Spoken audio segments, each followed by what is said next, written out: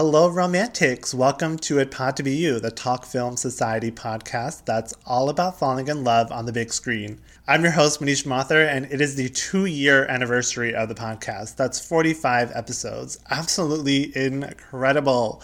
Thanks so much to listeners for tuning in for the past 2 years. I also want to thank my wonderful guests who have been so generous with their time and their insights. Also, I want to extend my gratitude to the people at Talk Film Society, especially Editor-in-Chief Marcelo Pico, who has been such a guiding light on this project. To mark the occasion, I have an extended episode on Richard Linklater's influential classic Before trilogy, Before Sunrise, Before Sunset, and Before Midnight. I'm really excited to present this to all of you. I have 4 wonderful guests lined up. So without further ado, let's join Celine and Jesse in Europe. To be you. Is that men and women can't be friends because the sex part always gets in the way. I didn't heckle you. I just woo-hooed you. It was supportive. I'm in love with you. Could make me be true. Snap out of it.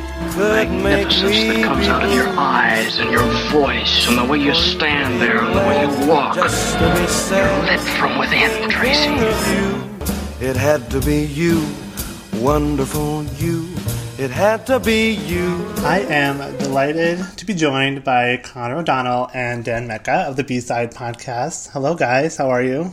Hello. We're great. Hello. Yeah, it's great to be here. Great to be here to talk before the before of the sunrise. Yeah. I'm really excited to be doing this podcast episode with you guys, and I really love Before Sunrise. I watched it twice over the last couple of days, just because I usually don't watch movies multiple times for the podcast, but with this movie I just wanted to go back to that feeling. It captures such a unique experience. It definitely hits differently later in life. For sure. Yeah. What your history is with Before Sunrise and the trilogy as a whole. Yeah, Dan, you go first. I'll go. So this is funny. I think this can't be true. I was trying to think about this. I want to say that in around 2004, my parents would get the New Yorker for a period of time there, and I read a review. It must have been Richard Brody. Maybe it was the other guy. It was one of them. They wrote a review of Before Sunset, and I want to say they called it a miracle of a movie, right? I always remember a quote like that about Before Sunset. And at that time, I was in high school. I was writing plays, reading David Mamet, reading, Waiting for Godot, the usual stuff. And I wanted to maybe write and be a movie person. And I loved Ethan Hawke, and I still love Ethan Hawke. And I really sought out Before Sunset, and I really do think I saw it first. I think that might be true. And I think I loved it. And of course, it's a weird one to watch first because it's so entangled with Before Sunrise. I think I must have immediately watched Before Sunrise right after. I feel like I remember renting it. And so Before Sunset for me has always been the bellwether of the trilogy, which I think a lot of people would, I guess, say that now, right, when we have all 3. And even when we were talking about it, I think me and Conor on the side were like, God, I kind of wish we were talking about Before Sunset. But it was really nice to revisit Before Sunrise because it's to be 32 with a new father, married for a few years. To watch it is like to just watch a new movie. Rewatching it is like watching a movie I'd never seen before. I was certainly like, oh yeah, this is different than what I remember, and not in a bad way at all. I mean, I think the beauty of these movies is, we could talk about kind of comps to these movies. There are very few, but it's unbelievable. It's a time machine in a way for the viewer. So yeah, it really all started with Before Sunset for me. Yeah.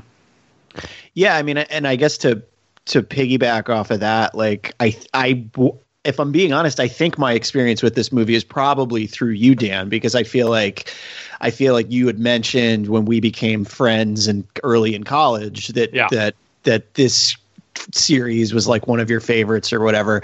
And I had only seen like a handful of Linklater movies at that point too, like, you know, as like a college freshman or whatever.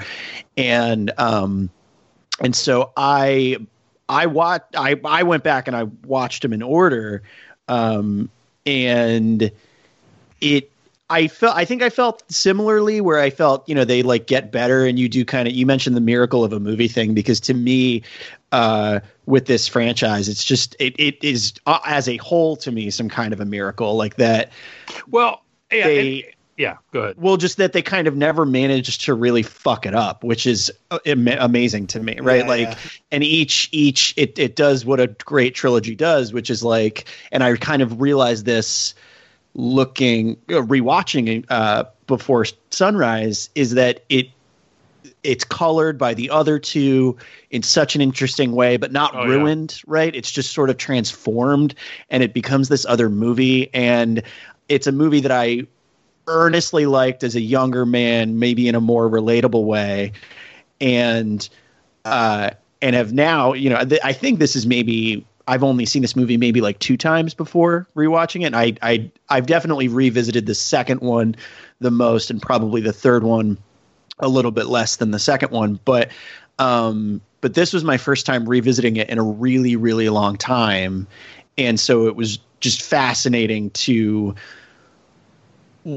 like objectively watch these 2 young kids, but also just to think about how I felt watching the movie the first time, and how I felt at that age, and all sorts of stuff in kind of a semi uncomfortable way, right? Like you look at certain things, I think, both fondly and maybe in a slightly melancholy way, if I'm being honest.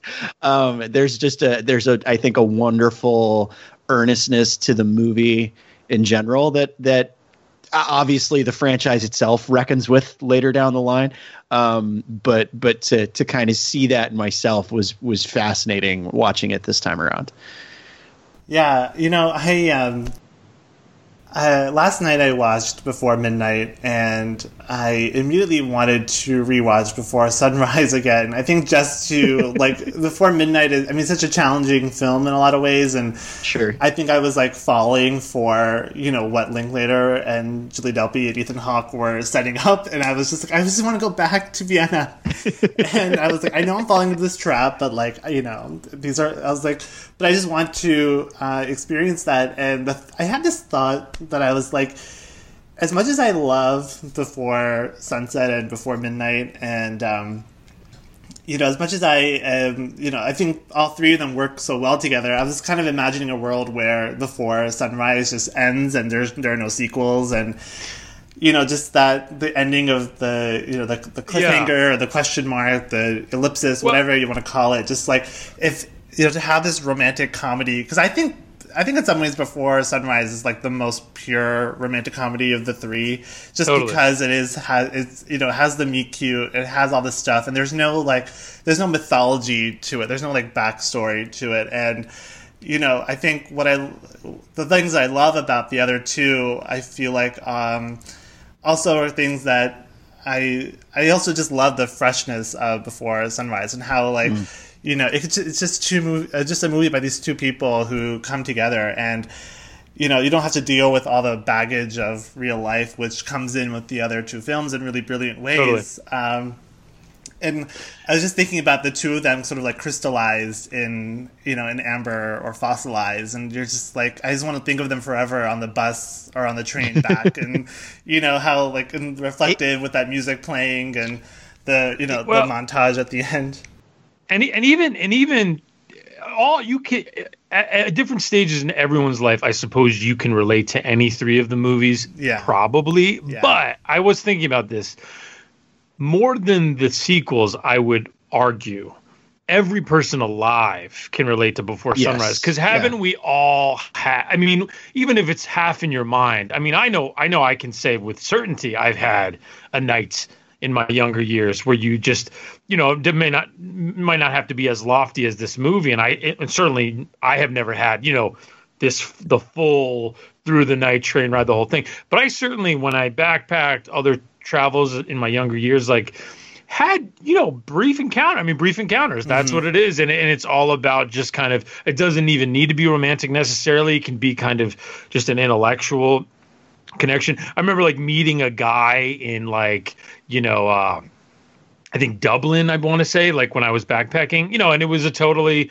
platonic thing, but we were just vibing on like, I don't know, James Joyce or some bullshit, who knows? But like you remember these people and then they leave, they go away forever, but you always remember kind of whatever that time frame is. And then, Before Sunset, it's like I said, I think you can still pull things from it that anybody can relate to. And Before Midnight, as you said, certainly the most challenging of the three in terms of what it's doing. And I think anybody who's been in a complicated relationship probably can relate to it, but in a very pure form, like you're saying, Before Sunrise really is the thing. And what's funny, to your point about the sequels, I remember vividly when Before Sunset came out, it was just kind of a surprise. I think most people were kind of like, oh, they're making another one, huh? Like the first one was good. It wasn't like a monster hit or anything. It was a good indie they made for like $2 million. It made 6, right? I think everybody was like, oh, these are good young actors. And then like 9 years later, they make another one. People are like, and it happens to be, a masterpiece. So that, but I just think it's funny. You're right. If it had just been one, I think the one movie would have grown, on its own for sure.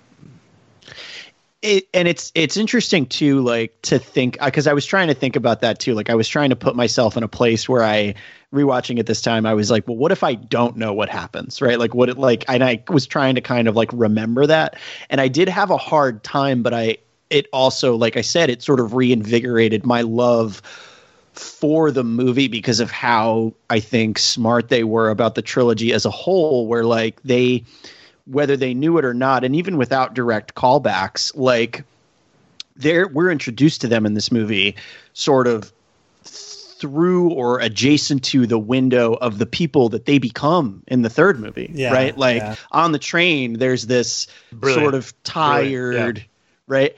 And when I think about that, and I didn't rewatch the other two, I've couple months ago, I had watched the second one, but it's been a minute since I've rewatched Before Midnight. But I was thinking about that while watching this movie, and it's that kind of stuff that I don't think it's the type of stuff that couldn't exist in the other two movies if you didn't already kind of plant those seeds in this movie. And I think it's why this movie sits so well on its own, because it still manages to explore those themes without Jesse and Celine going through them themselves necessarily, even though the trilogy ultimately takes them through those, those situations in life. You get to see pieces of them all in this movie and how they each react to it. And it's fascinating. Yeah. And rewatching, early in Sunrise, where Jesse's like, picture yourself 15, 20 years from now and you're in a marriage, but it's not, I mean, that's their marriage, right? Like what's great about that scene is you can watch Sunrise now and lament the relationship to some degree. I don't think it's all bad in Before Midnight. I think there's something quite beautiful about that movie in a way, but like he's saying it to her in the context of the moment, like it'll be another guy, when in fact it is another guy, but it's just him, but he's another guy, right? It's 20 years later. And I think to be able to connect the dots the way that Linklater and Delpy and Hawke do, I mean, it's Pulitzer stuff. I mean, the trilogy as a whole, and I think, like you're saying, Connor, to go back and rewatch it and see all of the breadcrumbs there already. The time machine stuff, and then at the end of Midnight, where they're at the outdoor cafe and he does it again. Yeah. But, the other way. Oh, I mean, it makes the first movie. So it's funny. It's both things, right? I think the first movie as standalone would have still been great because it's already touching on all these things, but they're all helped because of the connection. Yeah. Well, I mean, it absolutely blew my mind to find out that this was not a planned trilogy. I was convinced watching Before Midnight, being like, this has got to be something that maybe they weren't like plotting it out on like a storyboard or whatever, but I was like, there's got to be some like the indication that this was something planned. I can imagine that as as they're making Before Sunrise, maybe there's a germ of an idea to continue. But I mean, I guess officially there was nothing, and it blows my mind that all these breadcrumbs were left in Before Sunrise. And that's what makes it so brilliant, because it's just all these like themes were just presented so plainly in this film, and that they were able to go back and kind of retroactively create a trilogy out of it. I mean, it's just so intelligent the way they wrote this film. And isn't it fascinating too to think like how the characters later in the movie think about this movie? Yeah. Like that's like another thing I love. Like, because I was thinking about the piece from Midnight that kept sticking in my mind while rewatching this was when, and I'm going to get the line somewhat wrong, I suppose, but when Ethan Hawke is like, I promise you that there's like some part of me that's that young romantic guy that you met in Austria, right? Or it's something like that, right? And I believe it's like near the end of the movie. And I was watching this movie and I'm like, I mean, he's kind of romantic, but there are like other things that he, like the bit with the palm reader and stuff, where he's like immediately like, well, she's just telling you, like, you know what I mean? Like he's like refusing to let kind of any kind of whimsy. Well, he's romantic in a very what's it called when you look at yourself in the water? What's the narcissistic? He's romantic in a very narcissistic way. I think one of the biggest things, and you guys can disagree with me maybe, to rewatch it as an older person, is that Jesse's he's a punk, right? I mean, I think when you watch Before Sunrise, you're kind of like, this dude's not half as smart as he thinks he is, right? And that's why I think it's kind of uncomfortable to watch, right? Because like, at least for me, I'm like, oh, I would fucking 100% was and maybe still am that guy. Right? It's like a very you're holding up a mirror to. At least for me, it was like holding up a mirror a little bit. Where I think, especially because like my wife, this is her favorite of the three movies, and we like always joke about that in terms of like what that says about us. Yeah. And like.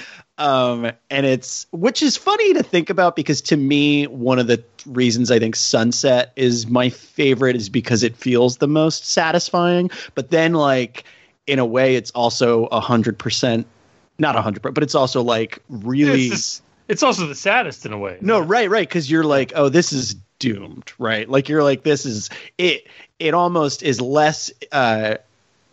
I don't know, like because you could argue, right? And obviously, to your point, Manish, earlier, like if you're taking this movie on its own and you're pretending the other two don't exist, it leaves it open in a way, but in a way that allows it to maybe have the happiest ending of the three movies, right? Yeah. Even though, like, spoiler alert for Sunset, I suppose, but like even though in Sunset they get together, right? And that's, in its own way, kind of very satisfying, but it is they're getting together in a way that you're kind of like, oh, okay. Like, but it's all, you're also kind of happy to see it. It's this wonderful kind of complicated thing where it's like, if they had just left it open, you could at least be hopeful, right? You could at least have that. And I think like to your point, Dan, like to look at Jesse as this punk kind of, and I guess I maybe thought that when I watched it for the first time as well, but I think you think it in a way that maybe you think it when you're in your 20s and maybe there's a person who's like exactly like you that's in a bar and you're like, oh, that guy seems like he sucks, but in reality you're like the same person, right, probably, right. Like in terms of the way you behave or the way you think, and that, I mean, that's a whole nother thing, but and it's interesting to see. I was expecting, I think my impression of this movie before rewatching it was some sense of naivete, right? And that's certainly on display here to a degree, but not nearly in the amounts that I remembered or had in my head. I think because they find a way to make it so fucking relatable that, like, even if they are being naive, you're like, yeah, they're maybe short-sighted, but you also used to think the exact same way. So I guess that's the thing. There's a precision to this movie that feels embarrassing almost. Yeah, I think it's I find their naivete and their sort of smugness or kind of punkiness somewhat endearing because I find it like you guys were saying, it's so relatable. I was just like them when 10 years ago, and I never went to Vienna and met someone on a train, but I imagine that in the experiences that I've had that are similar to this, it's very much just like, you just talk all this like philosophical nonsense, but there's this like hyper self-awareness that they have, and they're so perceptive of themselves, and especially Celine, I find her to be such a fascinating character. I hadn't watched these movies, for years since, and I had in my memory that this was, more of, Jesse's story, and she's the, she's just the female lead, she's the leading lady. And I think because of Ethan Hawke and Richard Linklater's collaborations, and, the fact that this was based on Richard Linklater's experience with a woman he met in Pennsylvania. And so I feel like in a lot of ways this movie is so, and even though they're both co-leads, I feel like Celine is like almost even more so the like protagonist, I guess, just because the movie begins and ends with her, and she's the instigator in a lot of really subtle, interesting ways. Like she goes up to him in the beginning, and she starts the conversation. Like when they're watching the German couple fighting, and he says, "Do you understand what they're saying?" and she says, "No." The conversation could have just ended, but then she continues with it, and she's also the first one to bring up sex, when they're in the lounge car, and Ethan Hawke is sort of like really just surprised by her even mentioning it, just because like it's so, she just has this like agency to her that I found really surprising, and because I guess like I just assumed this movie would be like, it's from an American filmmaker about an American guy, falling for this French woman. I just think that'd be centered that way, but I don't know.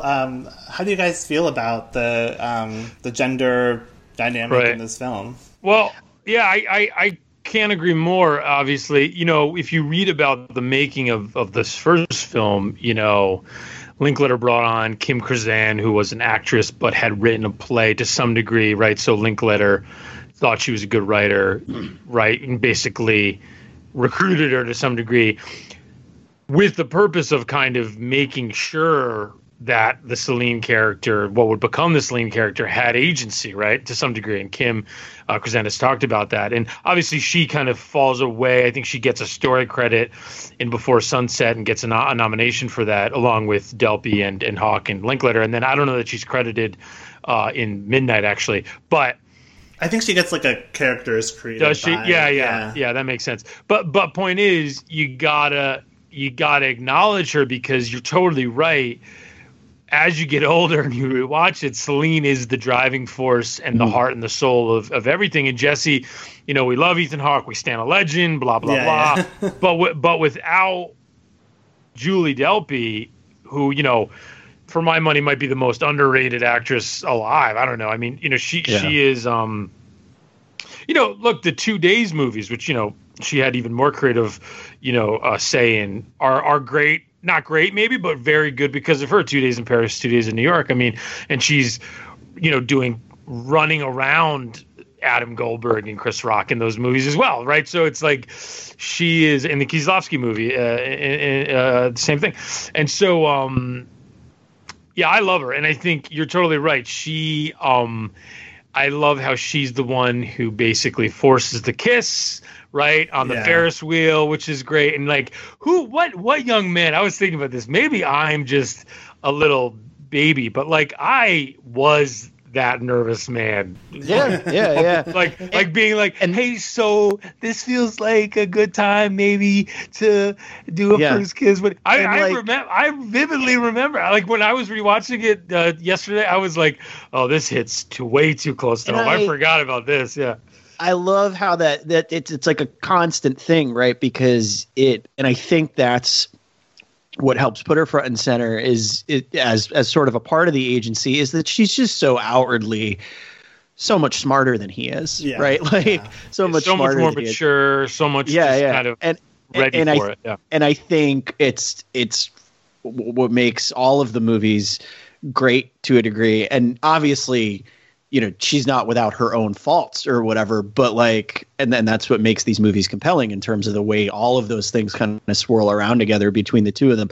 But it is that it's that quiet, astute intelligence against his mouthy, braggadocious intelligence, right? Like up its own ass intelligence, even if like you said, Dan, like he may be smart as a 22-year-old or whatever, or maybe smarter than some 22-year-olds, but he's like not as smart as he thinks he is. And she kind of knows it, right? And she finds a way to gut check that, I feel like, consistently in ways that make him uncomfortable probably as a man and make him uncomfortable as a lover. Like, I love when she mentions that he like kisses like an adolescent. And he doesn't know what to do with that information, but she does it in this way that's like wonderful, where she's like, no, but it's like kind of, I like that about you, kind of, right? And like I don't know. It's Well, and even I was saying to Connor before we were recording, this time around, I noticed I like looked up what they were reading on the train when they make eyes at each other, and it's hysterical because like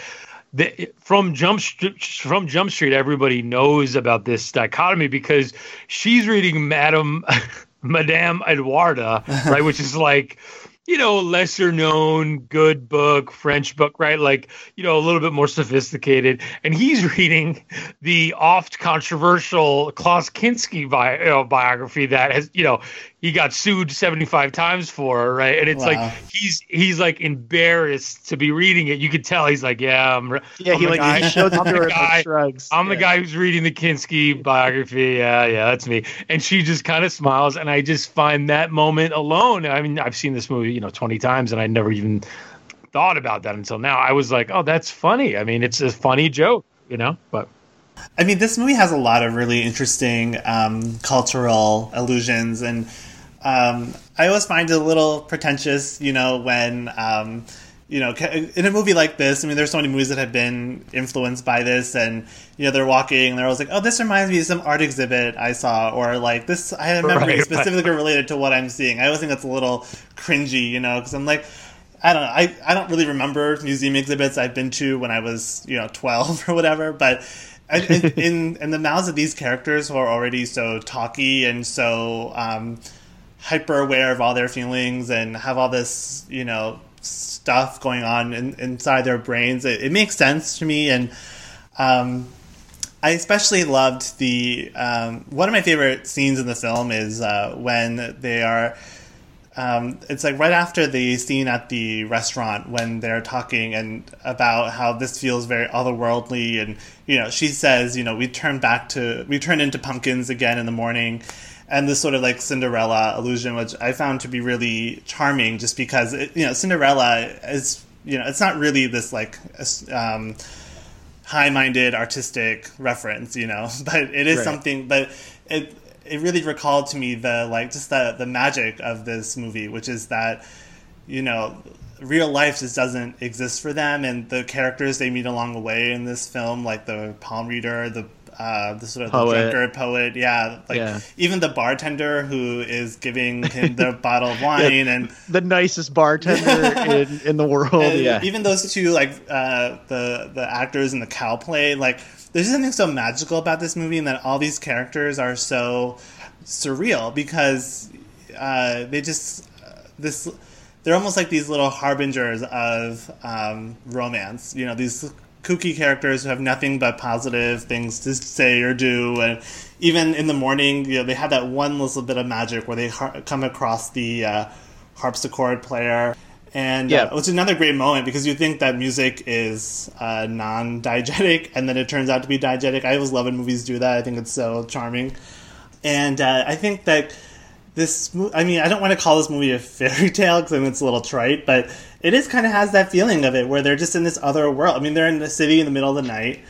Cities always look so fantastical at 2 o'clock in the morning. There's just such a magic especially to your it. old European cities. Well, Vienna. I was going to say Vienna. I mean, totally. But no, I mean, that's all a really good point, because I think a part of the reason this movie works is both because of its embrace of that quality and also its acknowledgement of that quality as not a real thing, right? And doing it all without ever feeling like twee, right? Like, I think like when you look at like movies that come after these movies, but this movie in particular, particularly like, you know, in like the indie boom of like the late 2000s ish, right? Mid to late 2000s ish, like, you get these movies full of characters that do exactly kind of what you were just talking about, Manish, where like they're like, oh yeah, like I remember I saw this thing and now let me use it as an excuse to tell me about this random thing that might be thematic for this movie or whatever, right? And like shoehorn it in, and it all comes off as pretentious. And it's not like those things don't come up in this movie in terms of things that they say or things that they reference, but like the difference is that this movie knows that these are like slightly pretentious 22-year-olds and is like willing to own that, as opposed to being like, look at how cool these kids are, right? And like, and it's but it's embrace of that in terms of like, oh, look at these two kids just getting swept up in like in this experience and in this sort of seemingly magical moment of maybe meeting this drunkard poet, when all they're actually doing is like meeting a drunkard poet on the side of a river, right? Like on like a riverbank. Like there's nothing actually special about it. Yeah, it speaks to being young and how being young allows, you know, the way that time is for young people of a certain, you know, a certain amount of affluence, right, that would allow them to, you know, save enough money to go to Europe or whatever it is. They can have those adventures, right? And I think, you know, the movies that will come later, you know, narrow that view appropriately in the sense of, you know, a marriage and a family and what have you. And I think, yeah, totally. This is the one that feels the most like a fairy tale, because that's what it's like to have that moment, you know, as a young person, for sure. I'm so glad you brought up the affluence, because what really strikes me about this movie is how much it's about money. Like, there's money changing hands in so many scenes. And, you know, he mentions in the beginning that he doesn't have money for a hotel, which I find that's so like capital R, like romantic in a very cliche and cute way, because it's like he has to be this, you know, transitory, you know, figure that's roaming the streets and stuff. But I would say they're probably comfortably middle class-ish, I guess. But there's something so, like, even like the money in this film, like, it doesn't bring up all this like baggage from real life. It's also something that they almost have. It's like limited, but also endless. You know what I mean? Because like, well, they're always like able to like give people like the palm reader or the drunkard like money without stressing too much about it. Well, yeah, I mean, I think what's smart about the movie and what it gets right, I don't know if you guys have backpacked at all or anything like that, but I mean, like, in my life I've been lucky enough to do kind of stuff like this when I was way younger, of course. And I had nights like this where I had enough money to buy a beer, buy a sandwich, buy a baguette, whatever, but maybe not enough money because it was like a more popular city like Amsterdam, let's say. Specifically, this happened in Amsterdam, where for me, where like, oh, I can't afford the hostel because it costs, you know, €40 because it's Amsterdam and it's popular, but I have €30, and if I have €30, I can get a beer from the cart, and I can get it, you know, I can have a night, and I can walk around, and I can, you know, walk the red light district and be like, this is fucking demeaning and horrible, or whatever my opinion was back then, and then walk around and go to the, you know, the hookah bar and the whole thing. That gets it right. I mean, where it's like his money, he's leaving tomorrow. He's like, you know, you spend the money. The time frame is crucial, right? Like, because you don't get far enough in the movie where it's a problem, right? And you almost do. I mean, literally, like as it pertains to this thread of the movie, right? Like the climax is him literally not swindling, but smooth talking a bartender into giving him a bottle of wine because they spent the money they had on beer already at the, you know, while playing pinball or whatever.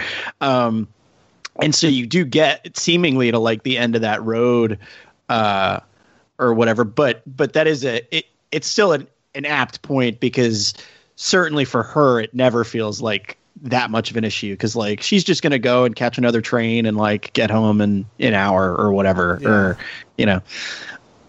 Well, that's what I love in the second one when he makes the joke, where he's like, oh, you want to do this again? I'll save all my money and fly all the way back here. You may or may not make the train, right?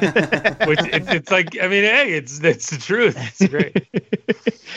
Where are you guys on Richard Linklater in terms of his career? He's one of my favorites. I mean, he to me, he's what to aspire to in the sense of kind of what you can do with a good idea and a good screenplay. I mean, go from Slacker to, Where'd You Go, Bernadette? And I think he's rarely made a bad movie. I kind of can't even think of, I guess The Bad News Bears or whatever. But I mean, honestly, I would defend every movie he's made. You know what I mean? If you really asked me to. So for me, he's one of the greatest. And, I've been lucky enough in my life of being a producer and working and being at festivals and stuff. I've been lucky enough to meet him actually and talk to him for a little bit. And he's like, by all accounts, including my brief encounter with him, the sweetest guy in the world. And I think he makes movies that reflect that. I think his kindness infects his movies in a beautiful way. And I really love that about him. Yeah. There's Dan and I were lucky enough to be on a Sundays with Kate episode where we talked about Where'd You Go, Bernadette, and with that movie particularly, I think the other filmmaker that came to my mind when I think of Linklater is someone like Cameron Crowe. And they both have, I mean, speaking to that kindness, they both have this quality that I think just, you don't see presented as often, probably because you have younger filmmakers coming up who have a different view of the world and of history and all sorts of things. But there's an earnestness, I think, into their filmmaking, even in something like Before Midnight, right, which is seemingly obviously way more cynical than this movie is and about its characters. But there's still like an earnestness and an honesty in the presentation of those characters at that point in their lives. And I think even in some of his, you call them lesser movies or whatever, like The Bad News Bears, or I don't know where people stand on. Like me and Orson Welles, I think, right, people go to, and the Newton Boys wasn't well received particularly well. Right? The movie of like, what if bank robbers were just really nice? Well, that's what we talked about. Manish, I don't know if you've seen the Newton Boys. The Newton Boys, it posits the questions: what if bank robbers were just really nice people? That's kind of what that movie's about. And plus Juliana Margulies, that's like what the movie is. Yeah, I mean, like, I can say that I'm an expert on Linklater. I mean, I think I've seen a lot of his major works and some of his lesser ones, I guess. But I always think of him as a writer for some reason more than direct. I mean, I feel like with directors who are who have such a such a creative force behind their films, and I tend to not really pay much attention to the actual filmmaking just because it's like, a Linklater movie when you see one. And but what I was really struck by with Before Sunrise is just like how beautiful the filmmaking is. I mean, just the shot compositions, the lighting I found was so, like, there's such a glow to this film. And also, like, the filmmaking is so, like, romantic in this movie. Just some of the shots, I mean, you could really, I hate to use this cliche, but it's one of those movies where I'm like, I would love to just have a, like, coffee table book of some of the most beautiful shots in the film. And I also feel like there are so many moments in this film that are so, just so evocative and so thought-provoking and contemplative.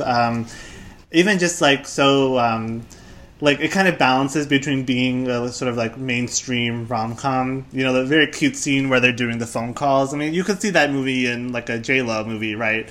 But in this one, like, there's a way you could do that where it's a little bit more mainstream, a little more broad. But in this film, it's so much, it's so subtle and nuanced, and there's such a like there's such a charm to it that comes from really earnest and kind filmmaking and really just thoughtfulness behind the camera. And I think something like that is helped along by like the quasi real time nature of the movie as well. Like, because you're not sort of abruptly breaking time. I mean, obviously the movie isn't in real time, but it sort of feels kind of like it is. Because you're not abruptly breaking time and space to have these conversations. Yeah. They feel all of a piece, right? And they don't feel like they're set up in any kind of manipulative or kind of forced way, right? Even though you do have characters that come in and out like a gypsy palm reader and a drunk poet that would maybe seem out of place, but the movie, because of its like fluid nature, finds a way to kind of ingrain them in there in a way that like feels natural. That fluid nature kind of does help you, I think, take it all in, like you're mentioning. Like I think all of these movies are movies that are like great movies to like have on, right? Like, and just because it's just, you look up and you're like, it seems nice. Like just the whether it's the, you know, the cityscapes or just the general composition. I think it as someone who had not been to Europe until after I saw these movies, it is like one of those things that it just colors like the thing that you want, right? Like out of something like that. Yeah. You know what I find really amazing about these movies, and this one especially, is even though it's like full of like nonstop chatter, nonstop dialogue, it's almost more about what they're not saying to each other.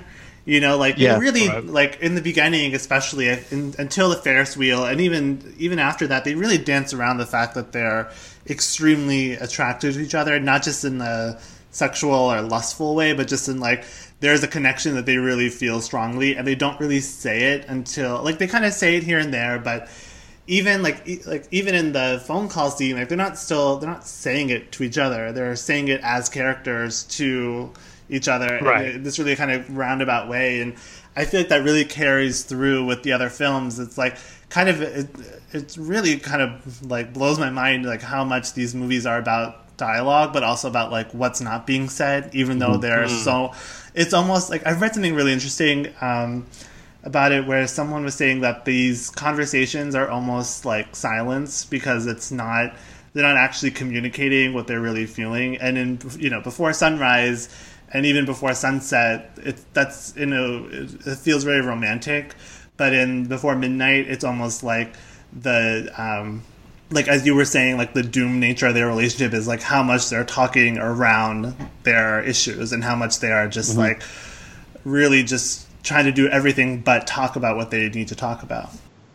Yeah. I mean, Before Midnight, when you get to that end where they kind of have the knockdown, drag out fight there's a catharsis to it, of course, because to your point, what we're saying, they're kind of finally saying all of the things that you're kind of have in your head throughout the whole trilogy, where it's like it's painful, but also, at least for me, there's a comfort to it as well, because you feel this weight lifted of like, okay, let's just, all right, you know what?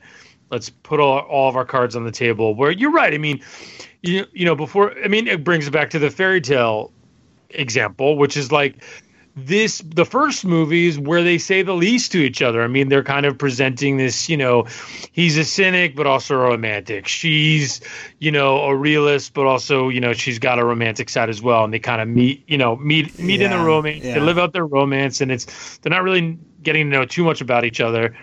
And then Before Sunset, it's like they get there by the end, but it's brief and the movie's over and it's 80 minutes. And then Midnight, it all kind of comes out. So it's really like it's a long build, really. And it is so very carefully calibrated, though, to your point, Manish, like even within this movie, so carefully calibrated to literally propel the plot, right? Like the plot is propelled each time they happen to, at least in some little way, be like, hey, let's talk about what's going on here, right? And like like, because that's what he does to literally get her off the train, right? Like, he's like, hey, we have a connection, right? So you want to get off this train, right? Like, and it's, you know, it's a bold move for him to speak so frankly about it, and it's obviously why she gets off the train.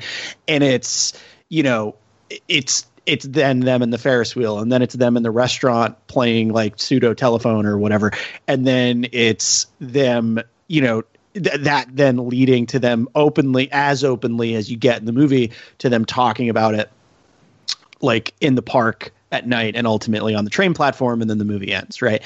And I mean, that's what generates the tension, right? Is you're kind of, as Dan said, like, you're just, it's all kind of swirling around, and you're like, and obviously, I mean, that feels like a dumb thing to say, because it's like, that's what generates tension in any romantic movie, right? Is that you're waiting for people to say the things that are on their mind. But it to me, in this movie in particular, and obviously, like Dan said, it's brilliantly laid out as over the trilogy as a whole, but in this movie in particular, it is like, it feels like a checkpoint of sorts, or in a marathon where you're finally getting like your drink of water kind of thing, where you're like, okay, and here we go, and on to the next one. And it helps it, I think, unfold in a way that keeps you not just guessing, but keeps you it gives you enough to satisfy you and enjoy watching these two people be together, at the very least in this particular movie.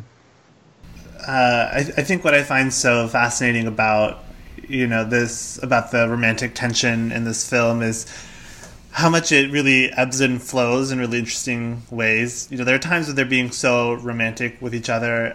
You know, when they're walking along the river and they are walking like a couple, you know, that they're like kissing and walking, they're, you know, holding, you know, they're like, you know, she has his arm in his arm, but then there are times when they're almost like afraid to touch each other. And I was thinking a lot about the scene in the park, you know, and how much they're like they're finally on the topic that I think has been on their minds the whole time. I know it was on my mind, is like, you know, is this going to be sexual? You know, there's a way that it's not, and you know, there's also. You know, like, there's a way in this film where it doesn't turn into sexual, where they just have this, you know, romantic night, and then it, you know, she stops it or he stops it, but then they consummate, and it feels like this like culmination of this whole night, and it's also like one of the more significant time jumps in the film. Where, you know, I mean, not, you know, it goes from like. I mean, it must be like, what, 2-3 o'clock in the morning or whatever. And then the next shot, it feels like it's, you know, 7 a.m. or whatever. And right, like his flight's in an hour kind of thing. Yeah. That stressed me out a little. I'm like, oh my God, get to your airplane. It's an international flight. But it's such a like significant time jump, in that you don't see the culmination of all this tension, even in having experienced the whole build-up with them. Yeah, I mean, it's definitely a choice that I think obviously works well, and it keeps it pretty. Yeah, I guess it's conservative in that way, you know, in the sense of kind of what it's not showing you. But I think ultimately the movie is meant to be, you know, the sex is part of it, but not the most important part of it, right? And I think. I would imagine Linklater and everybody discussed it heavily, right? Because that's, you know, just an important decision to make. So I would think that was probably why. But you're right. It's funny. It's like it's fairly like Conor said, it feels fairly kind of real-timey, and then, you know, with a couple little jumps, and then that's a big one. And then what's funny, of course, is in the next one they stick just straight up 80 minutes in real life, 80 minutes you know, in you know, in the movie. But I don't know, I think, you know, rewatching that last scene on the train, you know, it's interesting to know what comes next when you rewatch it. I know, Conor, you had mentioned not trying to think about it like we don't know, but like it's impossible, I think, once you've seen the other two movies, though. It's not, there's no way. Like, there's no going back. And like, I mean, that's sort of the beauty of the trilogy working, right? Is that like you get to these places and you watch this movie with a fondness, and it feels sweet and nice and sweeping, but you can't ever get back to it, right? And Yeah, and I mentioned this earlier, comparable kind of projects, right, to the trilogy as a whole. You think obviously Boyhood, of course, also Linklater, that's the easy one. But then, recently departed filmmaker Michael Apted, he did the Up series, that's a documentary, obviously, but I've only seen a couple of them, honestly, but if I'm not mistaken, it's 7 Up through 63. I believe there's, I mean, how many is that? I think, that's like at least 7, right? 8 or 9. Yeah. So, I mean, that's maybe the best example of kind of this feeling of growing with people and getting to know them to some degree or another. But there aren't that many, right? I mean, it's a small, they're so hard to make and finance and produce. So that alone makes these movies even more special in that way, even though they're fiction, right? We are aging with the actors and the filmmakers. So there is some truth, in their faces and in their performances and stuff. And I suppose this would depend on how important this movie is to a viewer, this one, the first one in particular, but like it is what makes that second one and ultimately third. I think now I don't want to diminish the third one because I do like it a lot, but it feels a little bit like the easiest of the three, because you have to make this movie, which is sort of the opener, and you're balancing all of these things that we've been talking about in terms of the characters and keeping it open, but making it satisfying enough where it maybe still feels nice and sweet. And then you have the second one, which is like, okay, well, now you have to get rid of the open ending of the first one, but you have to find a way to still give those answers in a satisfying way. And it miraculously finds a way to do that, to like help us keep up with these characters that we got attached to some degree. Like I said earlier, like without fucking it up, which is crazy to me. And I think a big part of that, like Linklater at the time that this had come out, he had said, of the open ending, like, oh, like there's no doubt in my mind that they keep the date. Right. And so when I think of that, I think it's hilarious that like he muddles that answer with the second one. Right. Yeah. Where it's like one of them keeps the date, the other one doesn't. And of course, it's beautiful to me to like see that second one, because you're like, oh, yeah, that is the exact way it would have to happen, because that's 100% what each of those people would do. Right. Exactly. And I think that the manner of to have to manufacture it in a way where, obviously to your point, Dan, it's a little different than the Apted series, because it's, they can decide where these people wind up, obviously. So the decision to ultimately make moves like that, where like to really seemingly think through like what would these people actually have done with their lives and actually like turn into, without betraying that honesty and like really, in my mind, like sticking the landing. Like it's super impressive, because it's anytime, I think it's a reason it always pops up and should pop up in the conversations of like the great sequels of all time, because like this one, it's so perfect and it stands on its own in such a nice way. But then to even dare to follow it up, the hubris of that, and to not bungle it, to me is crazy. Yeah, and follow up in a way where it's not just, oh, they happen to meet in another city and they just do another, like they actually build on the story in really interesting ways. Well, this brings me to my final question. This 2022 is right around the corner, and would you want to see a fourth one? And if so, what would that look like, or where would it be set, or what would it be called? Yeah, I mean, I would love to see a fourth one. I'm definitely one of those people who, keep giving me. I mean, it works. I love Before Midnight. Look, it's funny. They're all 5-star movies in my book. If I had to rank them, it'd be Before Sunset, Before Midnight, and Before Sunrise, which, we were joking about it earlier. It probably speaks to the way my mind works as you get older, what you think about, whatever. Yeah. But it's funny, rewatching it, Sunrise, I almost feel bad about that, because, they're really, I mean, that's the closest 1, 2, 3 ever, right? I mean, I think they're all great movies. So yes, I would love to see a fourth one. What would you call it? You got to call it Midnight, right? Well, no. What do you mean? You just call it Midnight, like no, they've gotten there before something. Yeah, before. Yeah, you got to keep the before. Didn't Hawke talk about this at some point? Or no.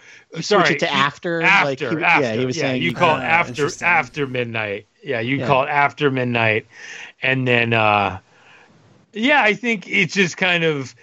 Does it become like 45 years? I don't know if either of you guys have seen that movie, right, but right. That's kind of what it would be like, right? What I had in my mind was like you call it midnight, and it's literally like it's Linklater's Amour, right? Like it's literally just about like, and maybe not as like, I say Linklater's, emphasis there because maybe it finds a way to be a little nicer and sweeter and earnest, but and maybe not as dour, but something like that where it's like, give me the end of like them, and even if that's like the end of their lives or whatever it is, but.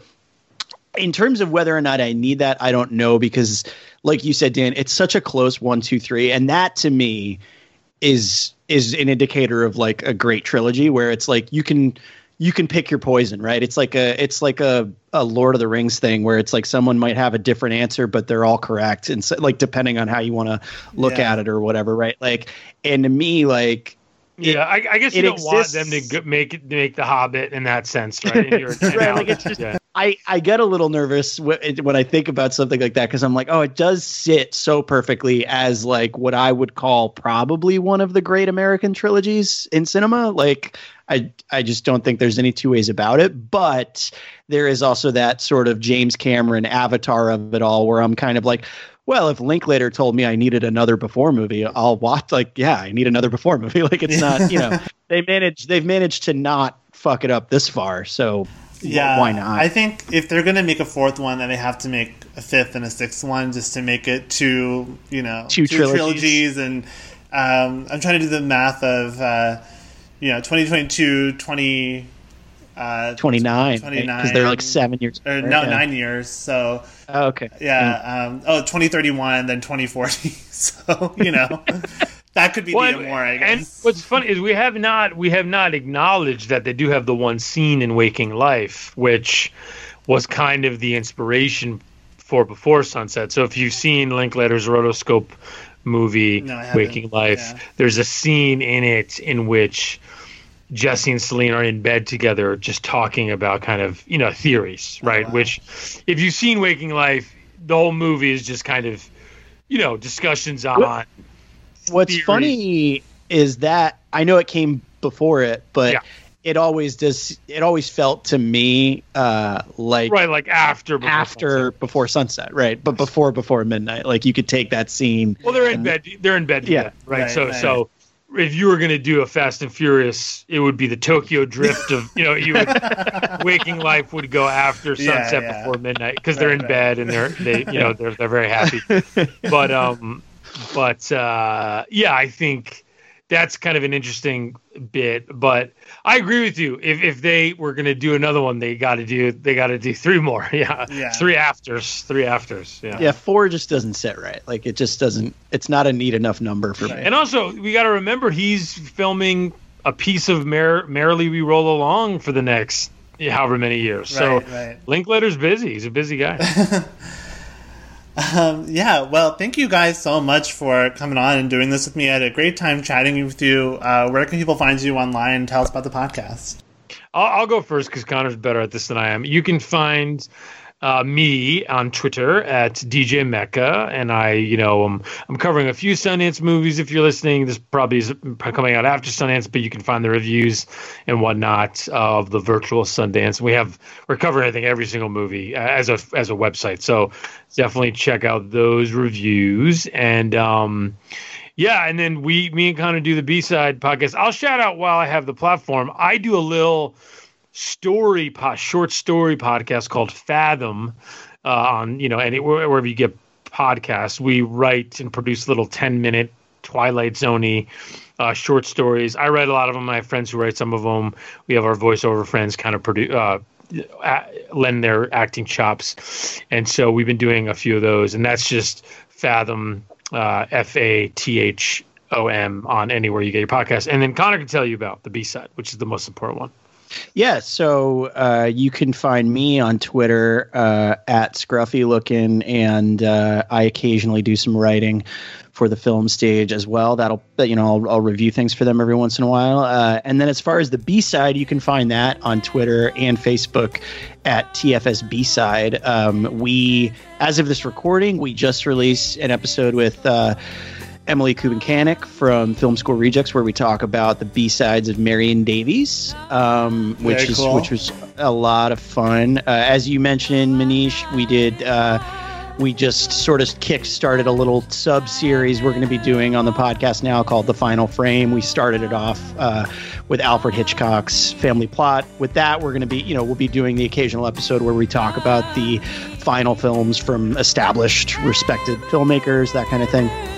I would bet Eyes Wide Shut's coming sooner than either Conor are willing to admit. Yeah. Looking forward to that. I love that movie. That's a big one for both of us. So, and the what else? Oh yeah, and as of this, I'm assuming by the time this drops, we'll be doing an episode on Ewan McGregor is our next kind of B-side subject. So that'll be fun. We got a couple other fun things kind of coming down the pipe as well. And Manish, this is for like an anniversary thing, right? So congratulations. Yeah, 2-year anniversry of the podcast. So. Hey now. Hey, that's awesome. Yeah, thanks. Thank you. Yeah, really, really excited. And I've been wanting to have you both on, and it's really a pleasure to have you both together. And I'm really, really excited to hear about all the new stuff coming on the B-side feed.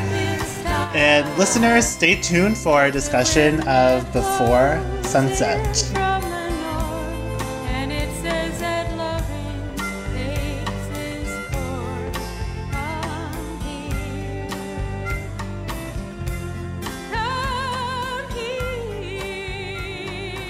I have with me here Sara Fetters, who has graciously agreed to come on the podcast to talk about Before Sunset. How are you, Sara?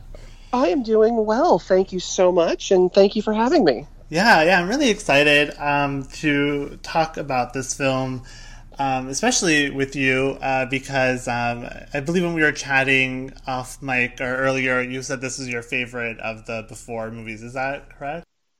I think it's the best of the Before movies, and it is my favorite of the Before movies. But, rewatching all of the Before movies this week to get ready for this, this whole series is just magical. I mean, what Linklater and Hawke and Delpy do here is just beyond extraordinary. And this is one of the great movie trilogies ever made, hands down. I don't think there's even an argument.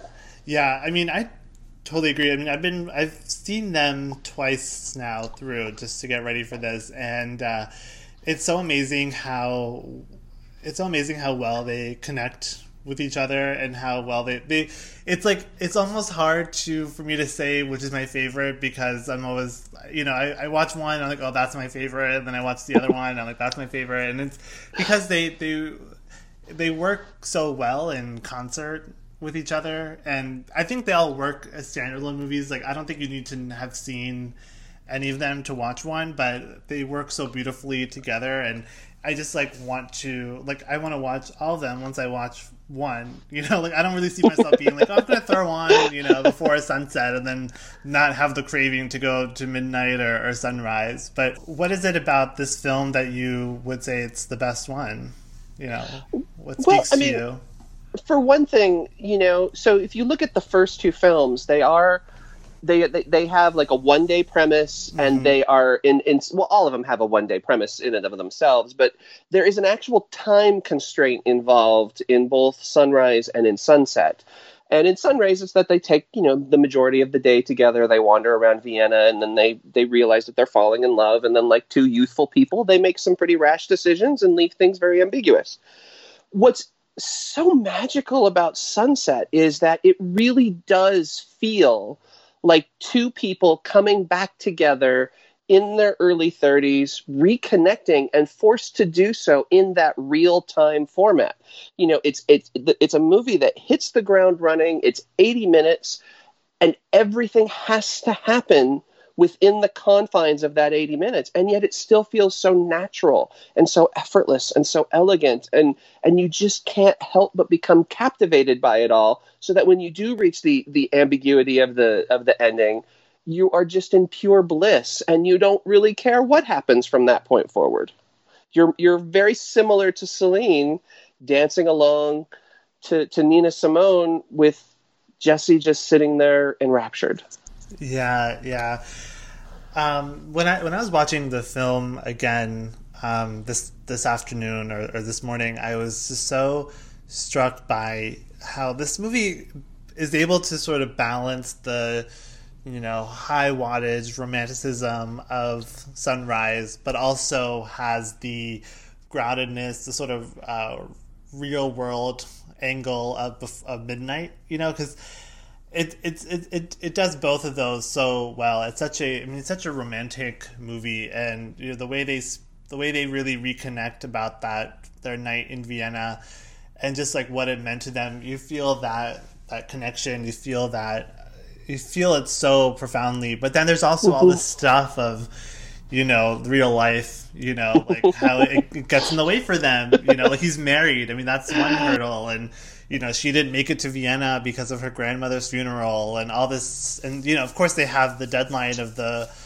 flight. And so there's always this, like, it's not just two people kind of wandering around falling in love. It's two people falling in love, but also having to deal with, like, all the baggage that comes with being in your 30s with all these obligations and all these things. And it somehow manages to capture both vibes of the predecessor and the sequel in a really, really beautiful way. Well, I mean, isn't that the difference though between being 23 and 32? Yeah, I mean, right. when they're 23, they get to dream big. They get to actually talk about all of that magic that they're looking for. They get to, you know, almost they get to wax poetic about things that they really don't understand or quite comprehend yet, but they want to sound like they do to make themselves seem even more important to this person that they're becoming infatuated with. And then when you get here, real life has happened. It's they've now experienced it. And so they still converse in the same type of manner, but their conversations now have a little bit more weight and a little bit more meaning, because they have this lived-in experience of the past 9 years that they're forced over about 70 minutes to have to tell the other one, and yet they're not quite sure how much they want to tell the other one until they realize, oh my gosh, I want to tell you everything, and they do. Yeah, you know, there's a little bit, you know, I kind of love the awkwardness in the beginning, as, you know, they're kind of still feeling each other out, and, you know, they're lying to each other about what, you know, who went to Vienna in December, or, you know, did they have sex or not, and there's all this stuff. And then as the afternoon kind of wears down, they just start really opening up to each other in a way that I feel like it's even more, in a way that's so much deeper than their connection in, you know, when they're in their 20s, because like they're just, you know, you're absolutely right. They have about a decade of life experience, and, you know, I really feel for them as like the veneers start to drop, you know. Jesse starts talking about his troubled marriage and how difficult it is, and you know, she talks about her problems with relationships. So I think it's really fascinating to me, because they're just, I think they're the most honest with each other in this movie, in all the three of them. Well, I mean, I know they're really honest with each other in Midnight as well, but like, I think there's I guess they're honest with each other in Midnight, of course, but I think they're also they're just like finding a way to like communicate. And I think even in Vienna, when they're spending the whole night together, there's I don't know, there's still this level of like pretending, and I think that really drops away in this movie. Well, but that's the sort of genius of this trilogy, and that, I mean, especially when you're talking about the level of honesty that you find in this film and comparing it to Midnight, I would say that both are equally honest, but it's a different kind of honesty because, you know, when you're dealing with Sunset, they are coming from that place of the 9 years apart, lived experiences without one another, yet having in the back of their heads and in their minds that they always know that they probably should have been together. When you get to Midnight, they've actually been together. Yeah, they've been together for that 9 years now, and they are having to deal with issues that have arisen because of being together. And so you look at the honesty as it happens in Midnight. The thing about Midnight that I think also makes it equally outstanding is that it's not afraid to be angry. It's not afraid to, you know, have these characters actually fight with one another. It's not afraid to have them state stark, brutal truths like something out of, you know, a Bergman film.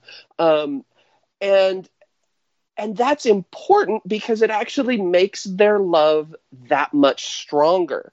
So that when you get to the ephemeral ending that happens in that one, you think that they are going to come out of it even in a better place because they've had this evening together where they've been able to reveal darkness. Where in the other two films, yeah, there's some dark stuff that is talked about, but ultimately they're revealing light. And for me, that's one of those things that makes this trilogy so outstanding, is that it's not afraid to make the viewer think for a moment or two that these guys won't be together. Yeah. And, you know, I really feel like what I love about this trilogy is how much it strips away the fantasy, you know, of their first night together. And, you know, even in this film, like, there's this, it's the element of fantasy of, oh, she, you know, saw the book and she read it and he happened to be going to a bookstore that she, you know what I mean? Like, all this stuff. And you fall for it because you want to fall. I mean, like, the audience wants to fall for it because it's just so romantic and they could never forget each other. And, you know, they have all the, like, but there's so much regret as well. You know, I love how much they talk about, you know, oh, why didn't we exchange numbers? And, you know, it's like, oh, we were naive and stupid. Like, it's so romantic because it's all this stuff of, like, just, like, regret and wanting to recapture that youth. And that actually brings me to something I really wanted to talk about is, you know, Celine saying that, you know, it's not just the book or their night in Vienna. She's really trying to recapture her, you know, freshness, her innocence, and that romanticism of, you know, who she was at that time. And I think Jesse has that as well. And I found that to be so sad. And it's sad in a beautiful way, sad or poignant. And so, I mean, I'm 32 now, so I'm like, yeah, I wish I could go back to being, you know, when I'm 23 and the world was, you know, ready for me to explore.